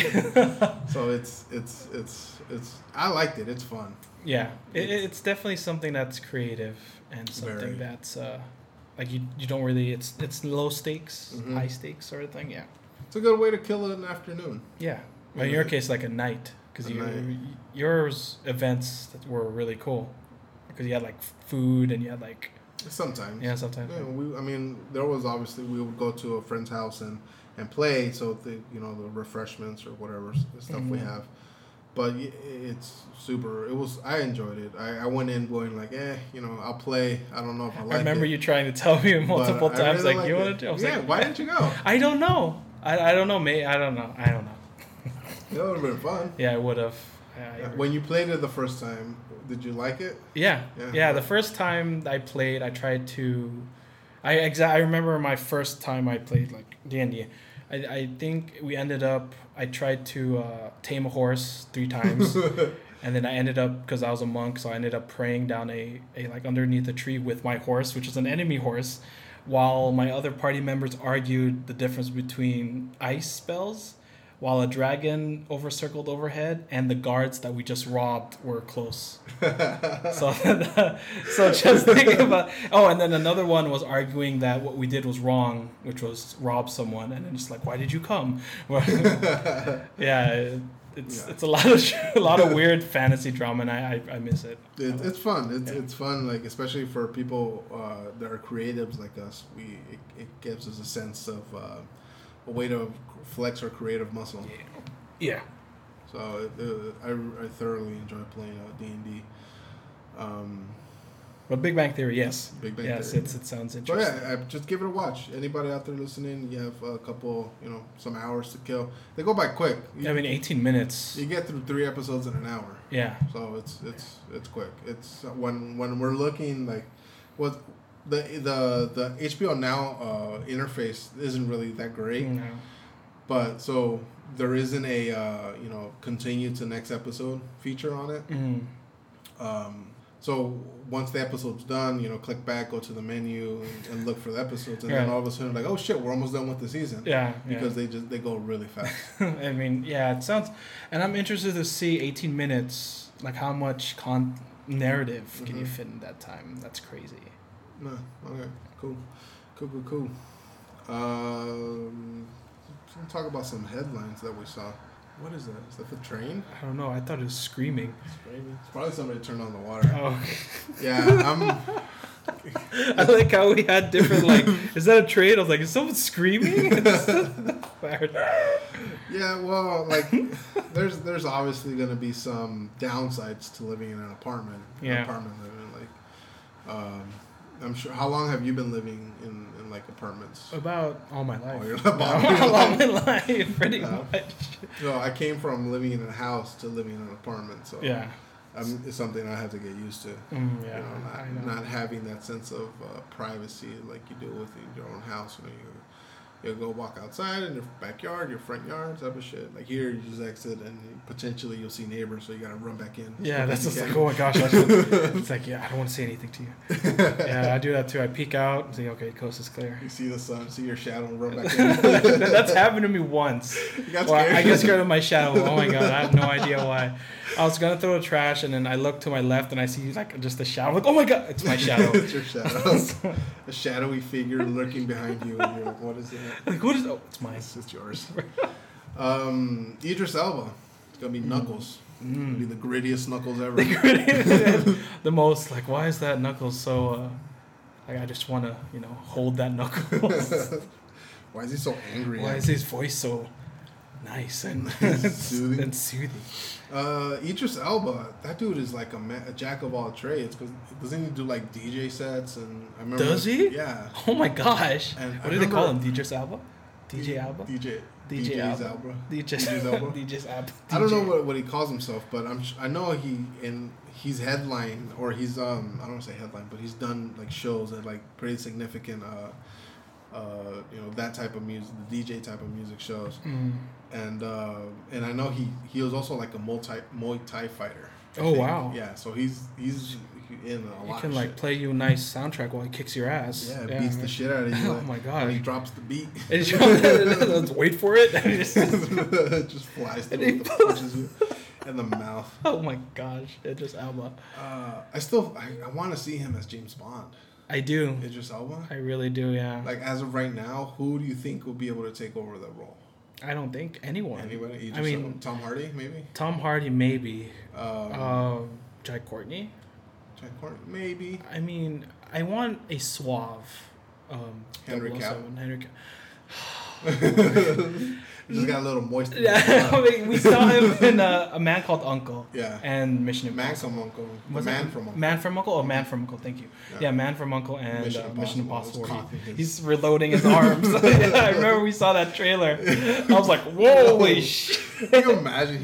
You see somebody with Henry Cavill's build just doing this shit, like cocking his fucking guns. And then you hear that. You're like, oh my god. And he's a nerdy ass. He's a super nerd. Yeah, he plays D&D and WoW and all this. But anyway. Henry Cavill. Video gamer. He built his own PC. I have that saved on my Instagram somewhere. Where he's like wearing a tank top and he's just building a PC. Oh god. But it should be beautiful and attractive and still a nerd. And British. God. Exactly. Right? He's walking down the street and like everyone wants to bang him. Yeah. But what were we talking about? Idris Elba. Idris Elba, right? 007 though. Uh-huh. Yeah, I kind of want like a suave, skinny James Bond. Like suave, skinny. Yeah, I mean in terms of like less explosions and gunfights and more like espionage. Okay. Less Americanized stuff. So more akin to the OGs. Yeah. Where it was like the fight scenes, the Sean Connery and there's Timothy one Dalton. Tim Dalton. Yeah. I get that, but you got to see the evolution of those stories.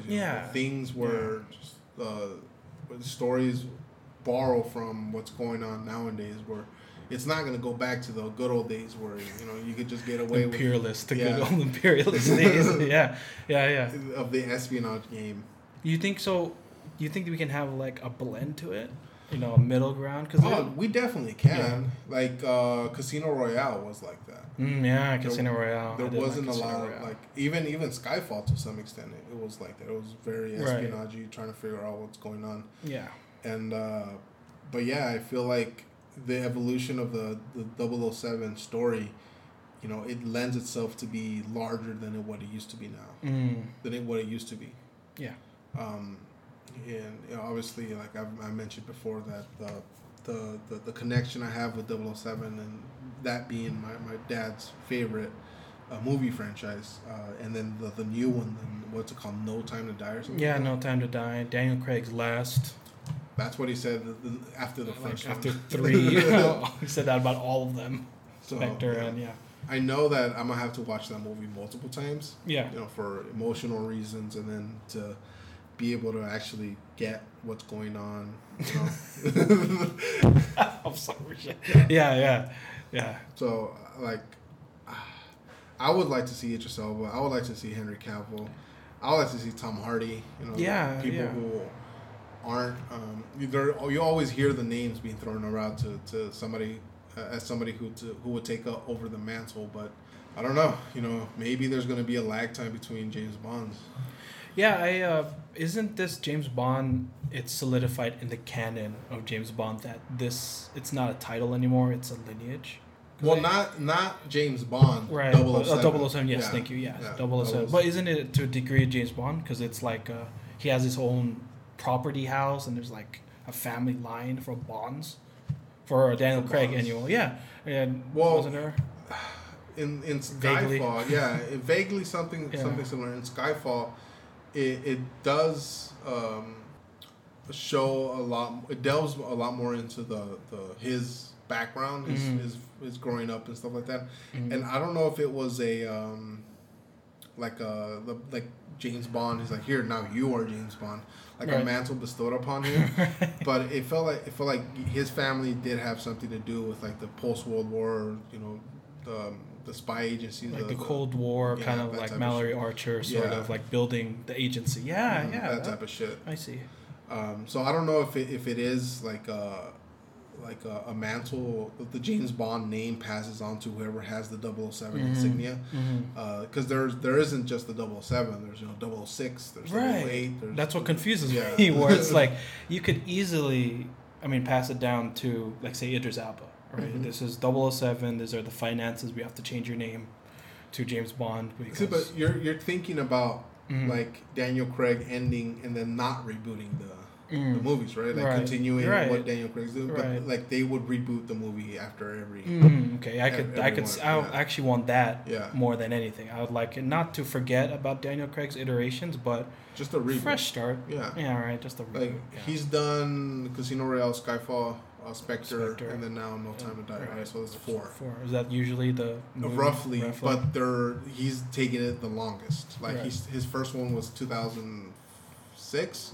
So they cast 2004, something like that. So now we're almost 20 years later, and it's been 4 movies. Oh my gosh, that's crazy. Like the last one came out in 2016, and now we're 2021. So that's 5 years in between. Roughly. That's crazy. Yeah. I would be pissed if I was him. It looks like he's pissed in general. Yeah. He just looks like he's in angry mode all the time. Yeah. Well, I'm down. Idris Elba cast as Knuckles in Sonic 2, which is hilarious. It's hilarious, and I'm excited simply because Knuckles is my favorite. Yeah, I like the bad guy turned good. Terminator. Yeah, exactly. Thank you. And it's when people went to Nintendo, I went to Sega. That was my history. Yeah, I went to Sega. Could you not afford a Nintendo? Yeah, no, that's definitely it. I didn't have the knowledge I had today about like which is better, which is not. But I could only afford a Sega Genesis. Yeah. And I played Sonic Hedgehog 2 to death. So I'm excited with Knuckles showing up. That's cool. I had a Sega. So it was the Dreamcast, which was the white one, right? So I had a Sega Genesis. Yeah. With that weird controller with the little screen on it. Right. That's what I had. I don't know what it's called. Is it the like Dreamcast? Oh, the controller? Handheld. Oh, no. Yeah, the hand. I don't know, with the big ass battery. Yeah. I remember that. But yeah, I had a Sega Genesis, and I had a demo cartridge. And Sonic was one of the games, so we would constantly play Sonic. And then one of my cousins, he didn't figure it out, but he knew cheat codes. Yeah. And he wouldn't tell us. Oh my gosh. He'd constantly just fuck with us with the cheat codes. Yeah, an asshole. So there is an element of nostalgia with the Sonic franchise. Yeah. For both of us, it sounds like. But like you're excited for Knuckles. I'm excited just because Idris Elba. No, you're right. Yeah, I'm excited for Idris Elba Knuckles, but I'm also excited. I don't know. Will they bring Jim Carrey back as Dr. Robotnik?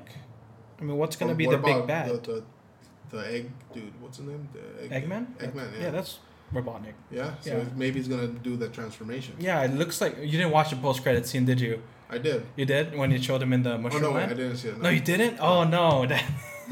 Well, it just shows him like he looks more like the Look. He's bald. Oh wait, yeah, with the hair, with the pencil thin mustache. Yeah, I did. Yeah. He survived. Yeah. So he might come back. Is Jim Carrey up for it? Is there? You think he's not? That's true. Well, like aside from Dr. Robotnik in the Sega universe, the Sonic universe. Yeah. What other main villain does he have? Because I know Knuckles was a bad guy, right? But then later turned good. Shadow. Is that the black? Yeah, the black hedgehog or the robot one, but that's how he has ties with Robotnik. So that's really the only two I can really think. Robotnik has always been like the Bowser, the main bad guy. Yeah, the main baddie. And all the other ones spawn because of him. Yeah, because like one, I think Shadow, he was trying to clone Sonic. Mm-hmm. And then the robot one, he was trying to copy Sonic. So it's he has to come back. Yeah, right? You can't have a Sonic without him. Yeah, but I don't want it to be boring, because in the sense of that we have the same baddie, the second movie. shouldn't we have something a little bit more different, and maybe Knuckles will fill that void? Maybe he, ups the ante a little bit. He's willing to cross more barriers. Like in the Sonic movie, he would talk to people and then just show a little bit of the crazy. Yeah. But then maybe now he's just gonna go full on crazy. Just full on crazy. Yeah, I could definitely see that. I'm just a little cautious, especially when it comes to it's like say Terminator, and it's Terminator's the next baddie in the second one, but it's not a liquid one. It's just Arnold. This is Arnold. It's just another Arnold, right? And it's and I could see that they could jump the ante because in Terminator 2 it's liquid metal, and this one it could be crazy Robotnik. Yeah. Right, so I'm just interested either if maybe they'll bring Shadow or they'll bring a robot version of Sonic. So Knuckles, because Knuckles has to turn, like you said, he was a baddie. And so maybe he's a baddie in this movie, but then at the end of it, he joins forces to that's what beat, I'm thinking. Robotnik. Yeah. Because, like I'm saying, if you want to, there isn't a vast array of villains to choose from. It's like evil Sonic, and it's like robot Sonic, and then, all because of Dr. Robotnik. Robotnik. Ultimately, the villain is Dr. Robotnik. Yeah, which is, it's great, because I don't like it when it comes from a property that we like, but it's complicated. Yeah. It's just Robotnik's the root of all evil, and everything spawns from him. So I'm down for that. Yeah. So when is this gonna come out? Like 2023 or something? Yeah, like that? probably. Yeah. Hopefully this whole coronavirus shit is, I don't even know if it's gonna go away or not, but it's. I was looking forward to Shang-Chi in the theaters. Really? Yeah, because they're only making it come out in the theaters. So it's not gonna come out on Disney Plus. So I don't know now I think Venom was pushed back. Okay. Yeah, Venom was pushed back, so a lot. I think there's another. I think Hotel Transylvania was pushed back. There's some movies that are shifting release dates, so it's kind of like, oh no, what's happening now? Yeah, it's wild. Like when this whole thing first started, I remember listening to a podcast with virologist, somebody who deals with viruses. Yeah, and he's saying that realistically, to go back to the life we had before the pandemic, he puts it at like 2024, 2023. Yeah, I could feel that. That feels safe. I don't know why, but that feels like a good amount of time. Yeah. Well, like, I mean, Delta is increasing now. It is. Yeah. And it's like, honestly, like, I was gonna go watch Suicide Squad last week in the theater, but then with this whole mask mandate that's been signed in LA again. Yeah. Which I don't, whatever. I'm all for it. I'll wear a mask. I don't give a fuck. I like wearing masks. Yeah. Makes me feel nice. Yeah. I mean, I was gonna get an Optimus Prime mask. I was gonna get. Oh, you haven't seen mine? No, I have not. What do you have? Just Bam. Just Bam? It's in the car. Fuck. Ah, damn. It's a motorcycle gaiter. So it snaps. It basically covers my whole bottom head. That's awesome. And it has a skull, like a smiling. Oh, like the bottom jaw, like the top of it. Yeah. Oh, that's cool. Yeah. When has mask fashion been a thing with the? you remember like COVID started around 2020, right? Yeah. Right, early 2019 when it started pooling into here. Yeah, but now we have mask fashion and people buying custom masks. Well, you know that's whole saying, dude. Like, don't let a good tragedy go to waste. Yeah. People trying to capitalize on whatever way they can make a quick buck. Yeah.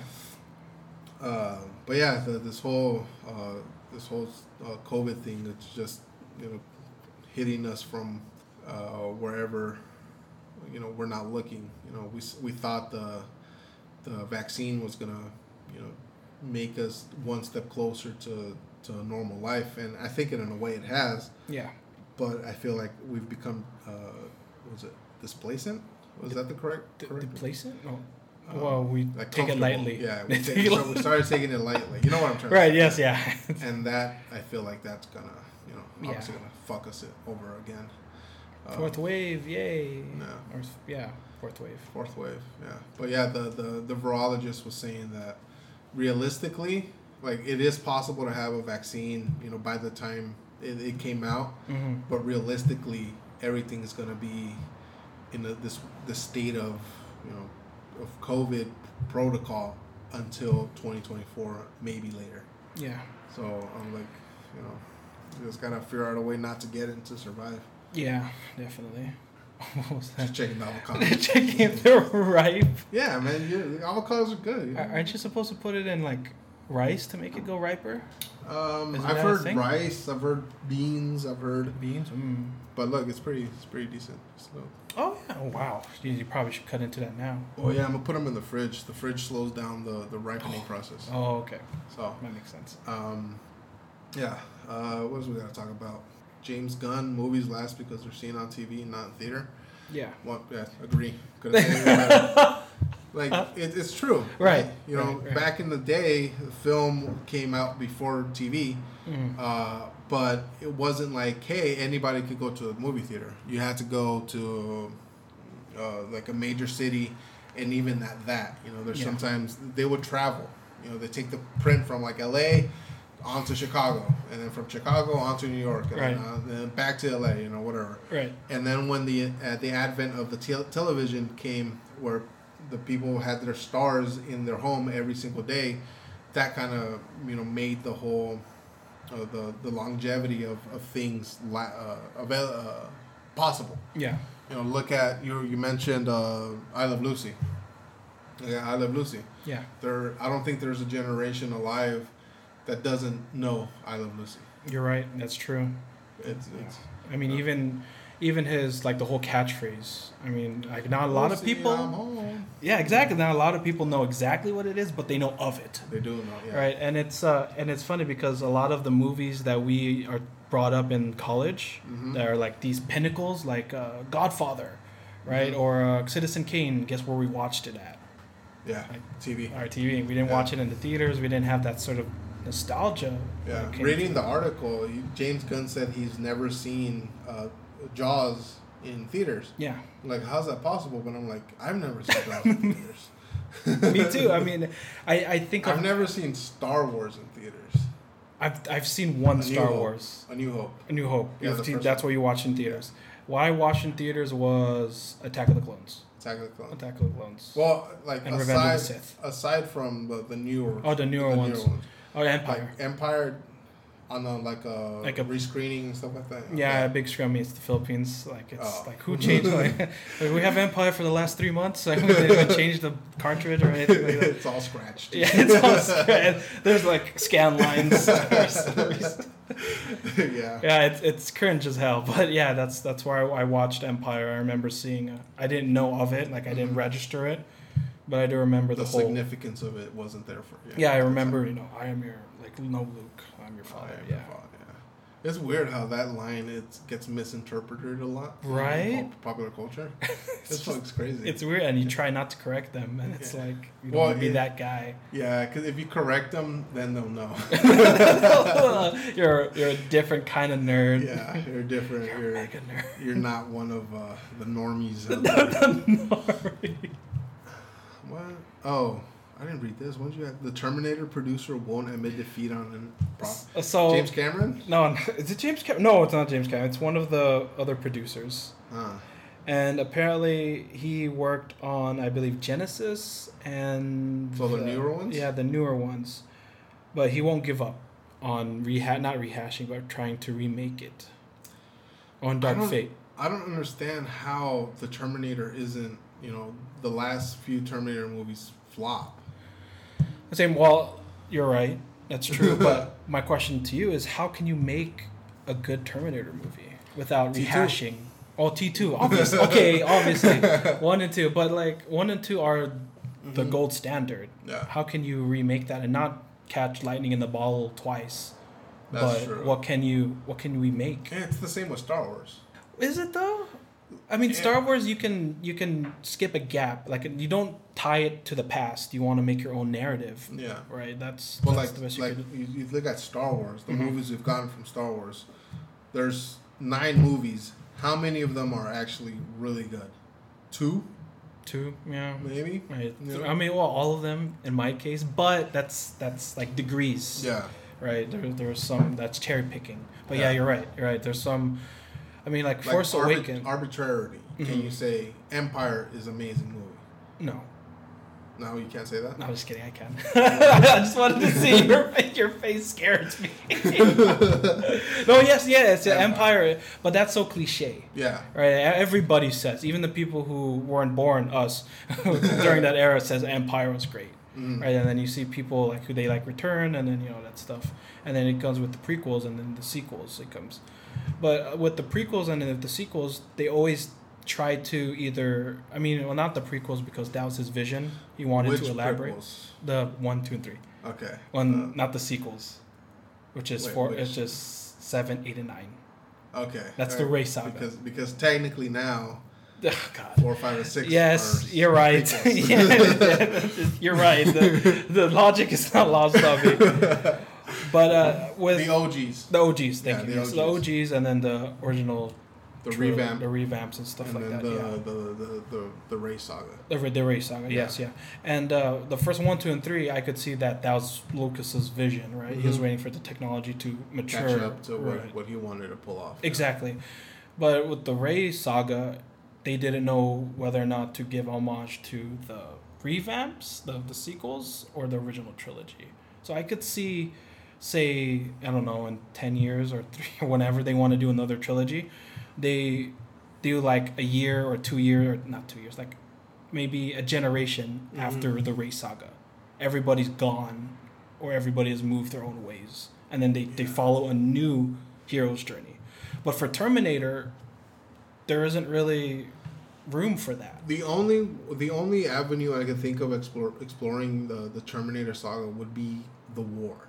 Because we've only seen Terminator Salvation. I like Terminator Salvation. I know a lot of people didn't like it. Why did not people like it? Because it's not the Terminator they know, I think. But the war, seeing like the first 2 Terminators, well, every Terminator, it's about wanting, coming back to save Sarah Connor or John Connor. That's right. To save them because they're the hope. But then in Terminator Salvation, we see that John Connor's still alive, yes, but the machines have taken over. Right. So I would imagine, give us more about that. Don't send a fucking Arnold and CGI Arnold back in time to right. No, you're right. That I see. I didn't think of that. I mean, I'm thinking within the realm of the Sarah and John. The whole circle, the whole arc. But I dig Salvation. I mean, it showed the war, like you said. But it would have been cool to see that. See it progress. What if there was a sequel to Salvation and it was deeper within the war, if that makes any sense? Yeah. I like it's something that Terminator Genesis, which is the one with what's her name? The chick from Game of Thrones, eyebrows. Yeah, Emilia Clarke, thank you. And then James Cameron was like, yes, this is my stamp of approval. And then when they bombed, he's like, nope, I don't want anything to do with this. Yeah. And then Dark Fate came out, and it's like, I'm in here now. Yeah. Like, let me give the director a hard time. And then so he's like, I'm just doing Avatar movies. All of them, apparently, like all at the same time. Avatar 1 through 7 simultaneously. Oh. I don't understand, dude. I don't get it either. Did you see Avatar? I did. Did you like it? No, I didn't. Yeah. And I'm not saying it because I wanted Avengers. Yeah, exactly. Yeah. But it's from the ground. It's pretty basic storyline. Right, and it's Dances with Wolves in space. Yeah. I mean, Dances with Wolves was already impactful and it was a little more grounded. This is just right the same thing, but it complicates it because it's science fiction. But so their lines in science fiction aren't always good and bad. Yeah. Right. The humans have a reason for why their brutality is like that. But the ends justify the means. Exactly, yeah. But we never see that. Okay. Right. We never see that side because, like you said, it's basic. Right? Yeah. There has to be good and bad. So maybe Avatar 2, the Avatariest, is going to be the blue. I don't know when you said avatars. I just saw like the character's face. It just bluer, like a smurf blue, like a hue of blue. Just, I was like, a shade of blue darker. Oh, what if it does? It shows why the American Marines or the World Marines want to want to obtain the unobtainium. Right. And, right. Yeah. So I mean, maybe would he though? I mean, he did, like you said, Genesis and Dark Fate, and I don't know those. I mean, look, I'm not gonna sit here and shit on James Cameron because he's given us some of the most influential sci-fi properties like known to us. Yeah, you know? yeah. CGI. He had that. Yeah. Terminator 1 was already its own thing with the prosthetics. But Terminator 2 took it to elevated it to some level that people didn't know was possible. I mean, look at the first sequence with all the war, not the war, but the tanks, the HKs flying overhead, and it's all CGI. Yeah. Right. And then the T-1000. Yeah, T-1000 liquid metal. I remember in a documentary, he was like, "Can we do this?" Right? It's experimental. Yeah. Right. And he wanted to make it look like this and look like that. And it's like maybe they didn't know, but they tried and they did it and they executed it. Correct. Yeah. So like he's propelled the filmmaking medium to heights that probably would have never been imaginable. 100 years ago when this whole shit started. Yeah, like, definitely. Like I remember seeing some of the first footage, movies, quote unquote, and it's pretty basic linear shit. Yeah. But now you take a look at Terminator and Terminator 2, thanks to what he's accomplished, and to some extent even Avatar. Avatar. At the time was supposed to be like this really technologically advanced 3D, even though 3D crashed and burned. Right. To that extent, I'm not going to sit here and deny his achievements as a filmmaker and as a pop culture icon. Yeah. But like maybe you should just go try to figure out what to do with the Titanic. Titanic 2. The Titanic-ist. The Titanic-ist. Yeah. The icebergs. They've come alive. Yeah. This time it's personal. Leo's still alive. He's frozen on one. He's like, I'm the king of the world. Yeah. But yeah. See, the only way I think of furthering or doing Terminator again is to show the war. It's something that's been harked upon in every movie. The war of machines and stuff like that. Right. We only saw one movie and no other exploration besides that. So I have a question. So my opinion about Salvation was it's a pretty cool war film, right? Yeah. So why do you think it didn't catch on as it was? I mean, it had everything going for it. It had Terminator, robots. Christian Bale, who at the time was hot shit. Right. War, I mean, you can't go wrong without explosions. And what's the dude's name from Avatar? Comment? Oh, no. The dude from Sam Worthington. He was in it as well. I like the idea. Oh, yeah, I like the idea of that Terminator. Right. Taking like a humanoid version of it. He doesn't know. Right. And so I think... I don't know why people didn't like it. It's hard to say why somebody doesn't like it. Maybe they're just... bitter. They just want to shit on everything anyways. So it could be a lot of it be because of it's not the Terminator they know and love. There wasn't Arnold, but towards the end, right, and he was like CGI buff buffed Arnold from the 80s and stuff like that. So I don't know. I feel like we thank Arnold for his participation for the iconic role as the T-500, right? T-500. Yeah, T-800. T-800 as a T-800, but it's time to pass the mantle. Like Rocky Balboa, kind of the cybernetic hand. Yeah, exactly. Yeah. Like Rocky passes the mantle to Creed. Right, which is Creed's son. Yeah, and then it's like out of all the 90s properties, I mean, correct me if I'm wrong, even RoboCop I'm thinking, but Rocky seems like the best one that was able to not only pass the torch and did it in a meaningful way, but did it into a way that it moved it into the more contemporary. Yeah. I mean, Creed 1 and Creed 2, roughly Creed 2 is basically Rocky 4. Yeah. Right, but not everyone has seen Rocky 4. Especially in our generation. That's true. Yeah. If he dies, he dies. They don't know that reference. Exactly. Aside from the meme. Right. If he dies, or it's like he's like steel or something. It's like it's like punching iron or something. Yeah. He's no man or something. Yeah. So they have to figure out a way, like what the Ghostbusters movies, shaping up to. You're right. Pass of the torch. Yes. They have to figure out a way to, pass the torch to somebody else, and then obviously there's going to be a lot of turbulation right within that, because of Arnold being so iconic in that role. Yeah. You know, the I'll be back. Yeah. Right. Like, I'll be back. Please, you know. Right. Come with me if you want to live. All right. of that, you know, Yeah. Arnold. Yeah. But it has to be done if you want to keep the IP alive. Yeah. I would, you know who I think I would give it to? The Mountain from Game of Thrones. Yeah, I know what you're talking about. Yeah. that big ass dude. Yeah, it's like, yeah, the Bjornsson. Oh my god, such a Viking. Jeez. Yeah. But you don't think he's too huge though? Well, you need somebody like he's a tank. Like he can touch your ceiling probably. I can touch my ceiling. All right, that's fine. All right, it's not that impressive. Yeah, I thought it would. I can't touch your ceiling. See? Oh my gosh. Yeah, whoa, careful. Yeah, I can't. You can't. Yeah, I'm like. Not even on your tippy toes. I'm tippy toeing and I can't. And if I jump, you'll probably see my tummy. Yeah. Let's see. So you would have to give it to somebody who's or maybe not. Maybe give it to somebody like a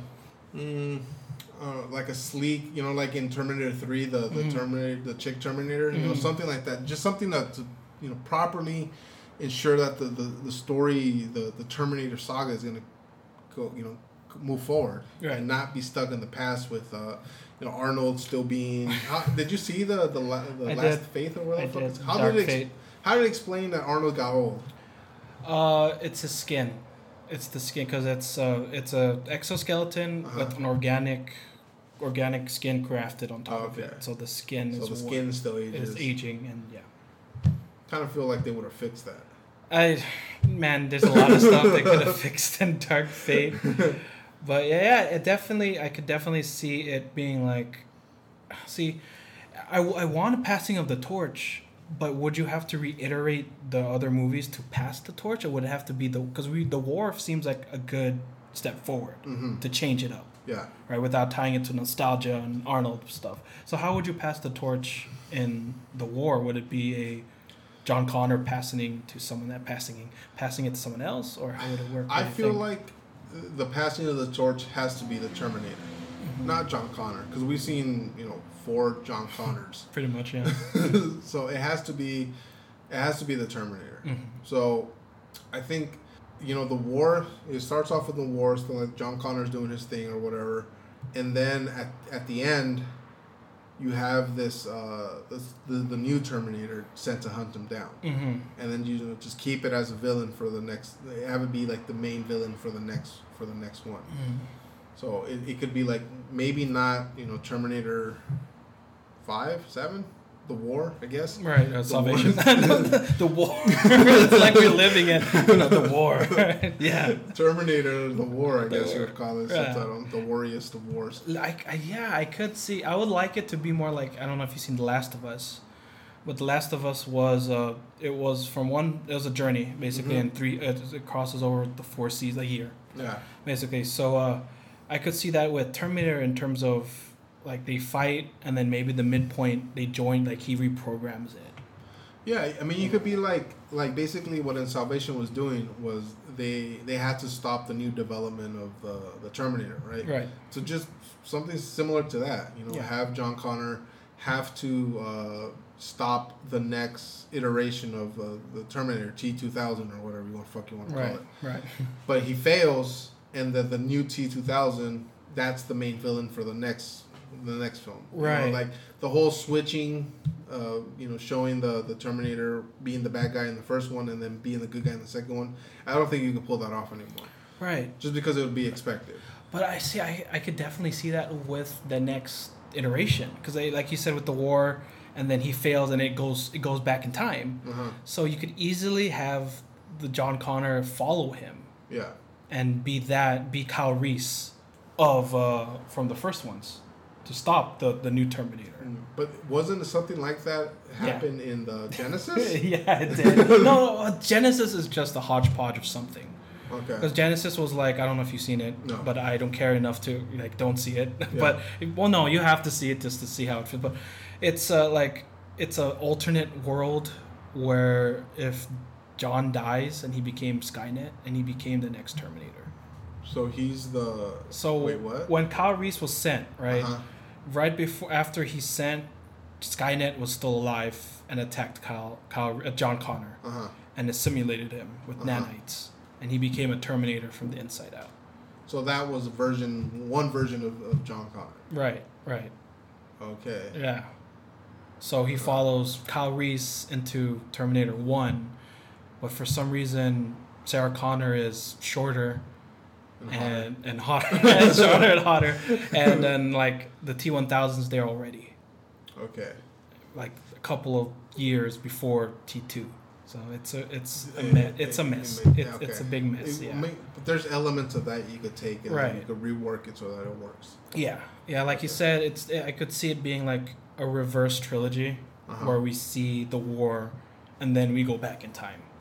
Why not have a story based around Skynet? In what way? Just development of Skynet, and then how it turned from this simple robotics company to bringing on the end of days. The apocalypse, right? From a simple program to the killer of humanity. Yeah. No, yeah. I could definitely see that as an avenue they would go around, because we never really... what about a TV show? There was already a TV show. Terminator TV show? Well, the Sarah Connor Chronicles. Yeah, which was pretty good until they canceled it. On Fox, right? Yes, I believe so, yeah. I remember seeing like marketing ads. The Sarah Connor Chronicles. Yeah. But wasn't it supposed to be like a young Sarah Connor? No, it's T2.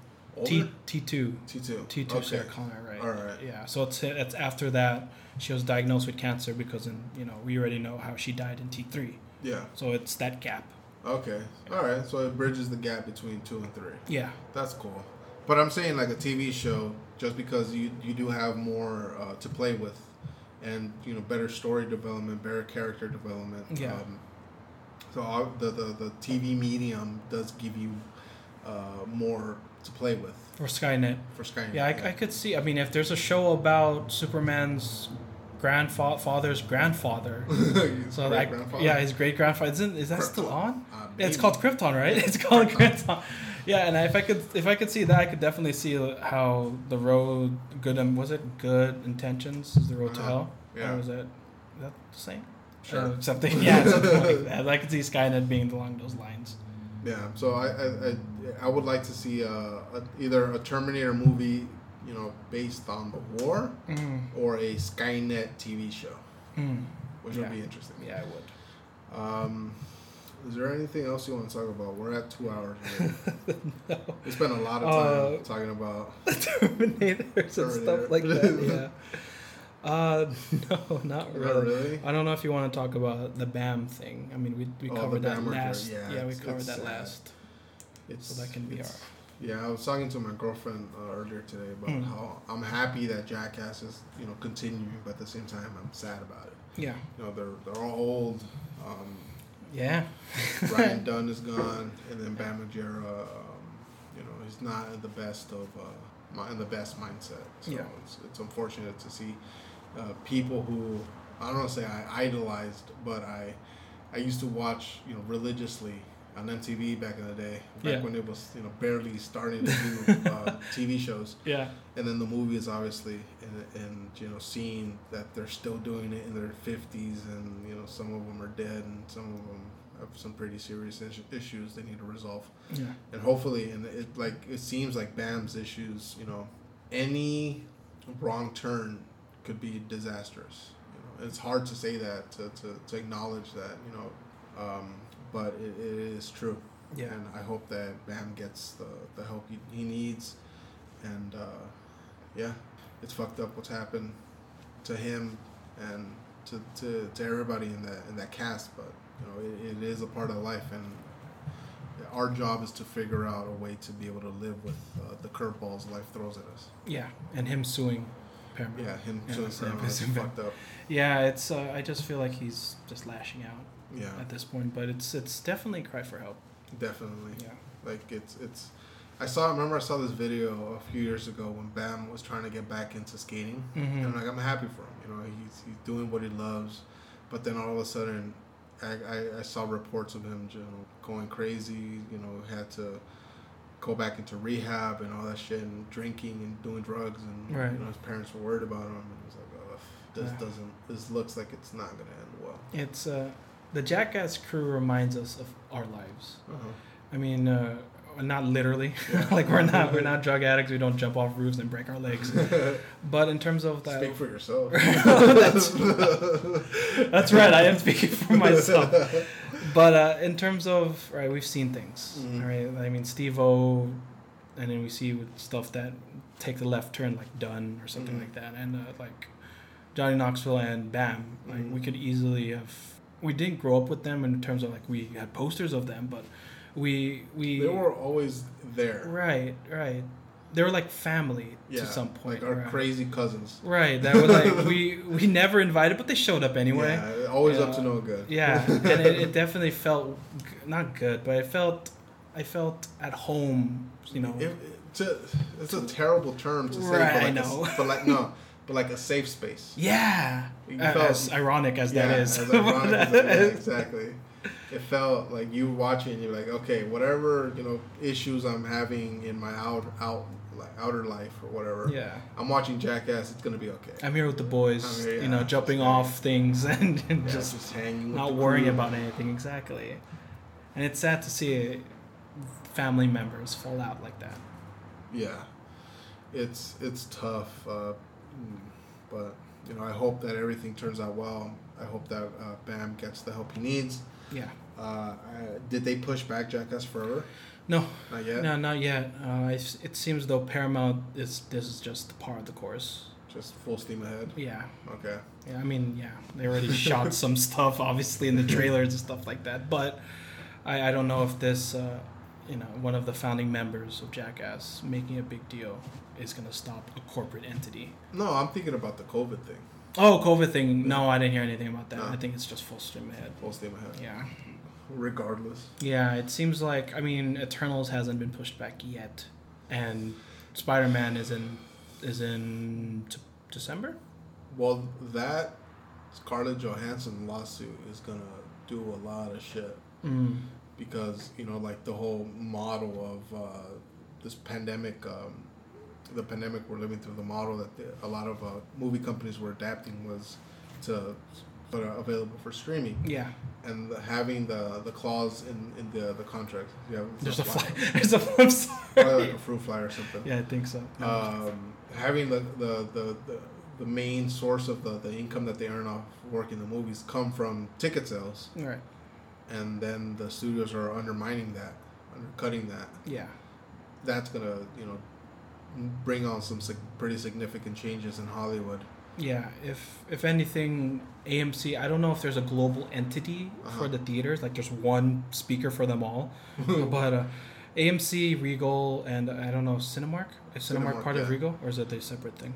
I think they're the same. Regal, Cinemark. Regal, Regal. So Regal and AMC, they need to have some sort of dialogue with the studios because this is territory we haven't really gone through before, and we need to make sure that the foundation that this is built upon is agreed for both parties, so we can avoid a Scarlett Johansson-esque.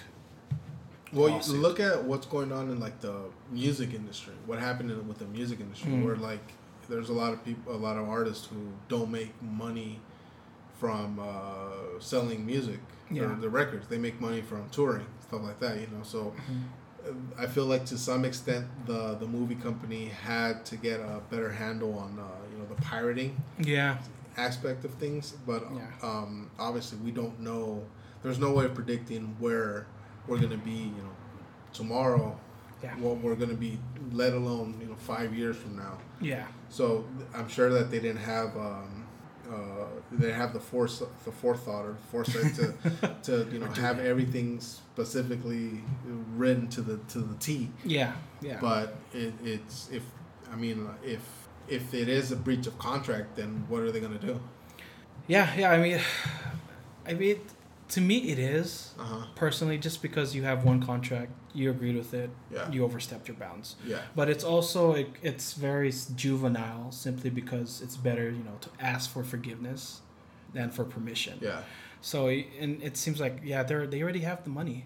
what's going to have? They're just going to pay her out and stuff like that. And there has to be a line drawn between these agreements with the theaters and streaming and stuff like that. Because simply, theaters since the advent of TV have been a very slow decline already. Yeah.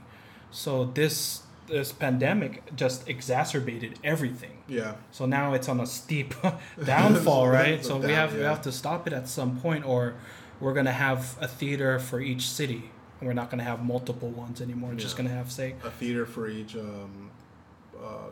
production company. Exactly. Yeah. And it's weird. It sucks because then the ruling for the television that they can't own theaters expired last year.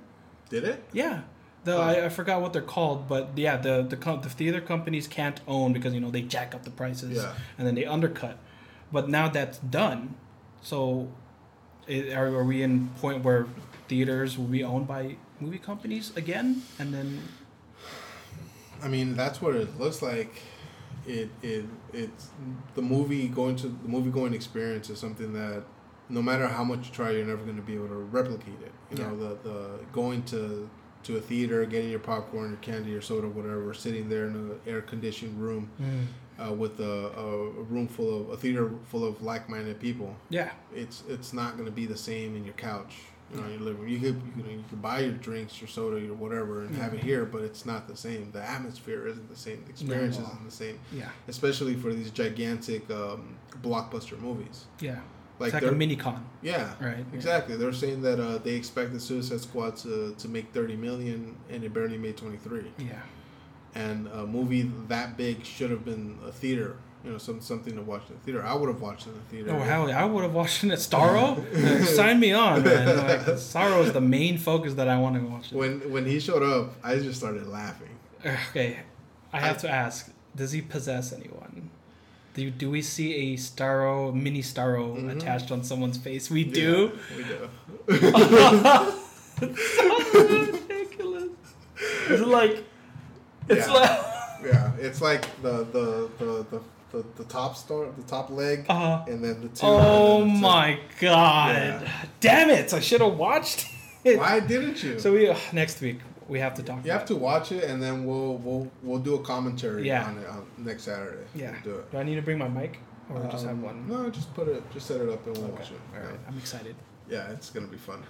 See my genuine reactions. I was laughing because I would have never guessed. I mean, in any world, that they would have made a Starro. It's ironic because it's like, oh my gosh, the Holy Trinity, they're on the big screen. A couple of years later, oh my gosh, Starro is on the big screen. Yeah. It's like, yeah, it's akin to that. Like, holy shit, the Holy Trinity, and like, holy shit, Starro. Was he always like a face hugger? Yeah. I vaguely remember seeing where they would attach to like the chest. That might have been the old comic, the original comics. I want to say that is because you're right. I remember the cover. It shows all of the Justice League fighting Starro in the ocean, and then I have another image of the face hugger variant. So the face hugger variant might be something that's recent, early. Okay. Yeah, because that makes sense. But Starro.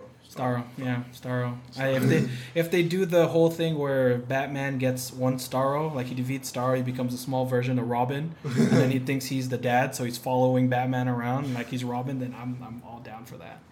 Yeah, that's pretty cool. So yeah, I guess we're at the end of the show. Yeah. Dun, dun, dun. The wrap up music from like the 70s.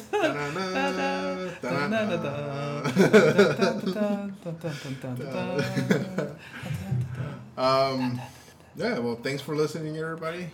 We hope that you enjoy the show. Keep listening. Tell your friends, tell your families. Help us out to grow the show. Get some popularity. Great things in the future. Hopefully it'll come. But it all depends on us being able to build a fan base. Yes, definitely. So, thank you. Yeah. Eternally grateful for the people, a few of you who do listen and do share. Thank you. Da-da-da.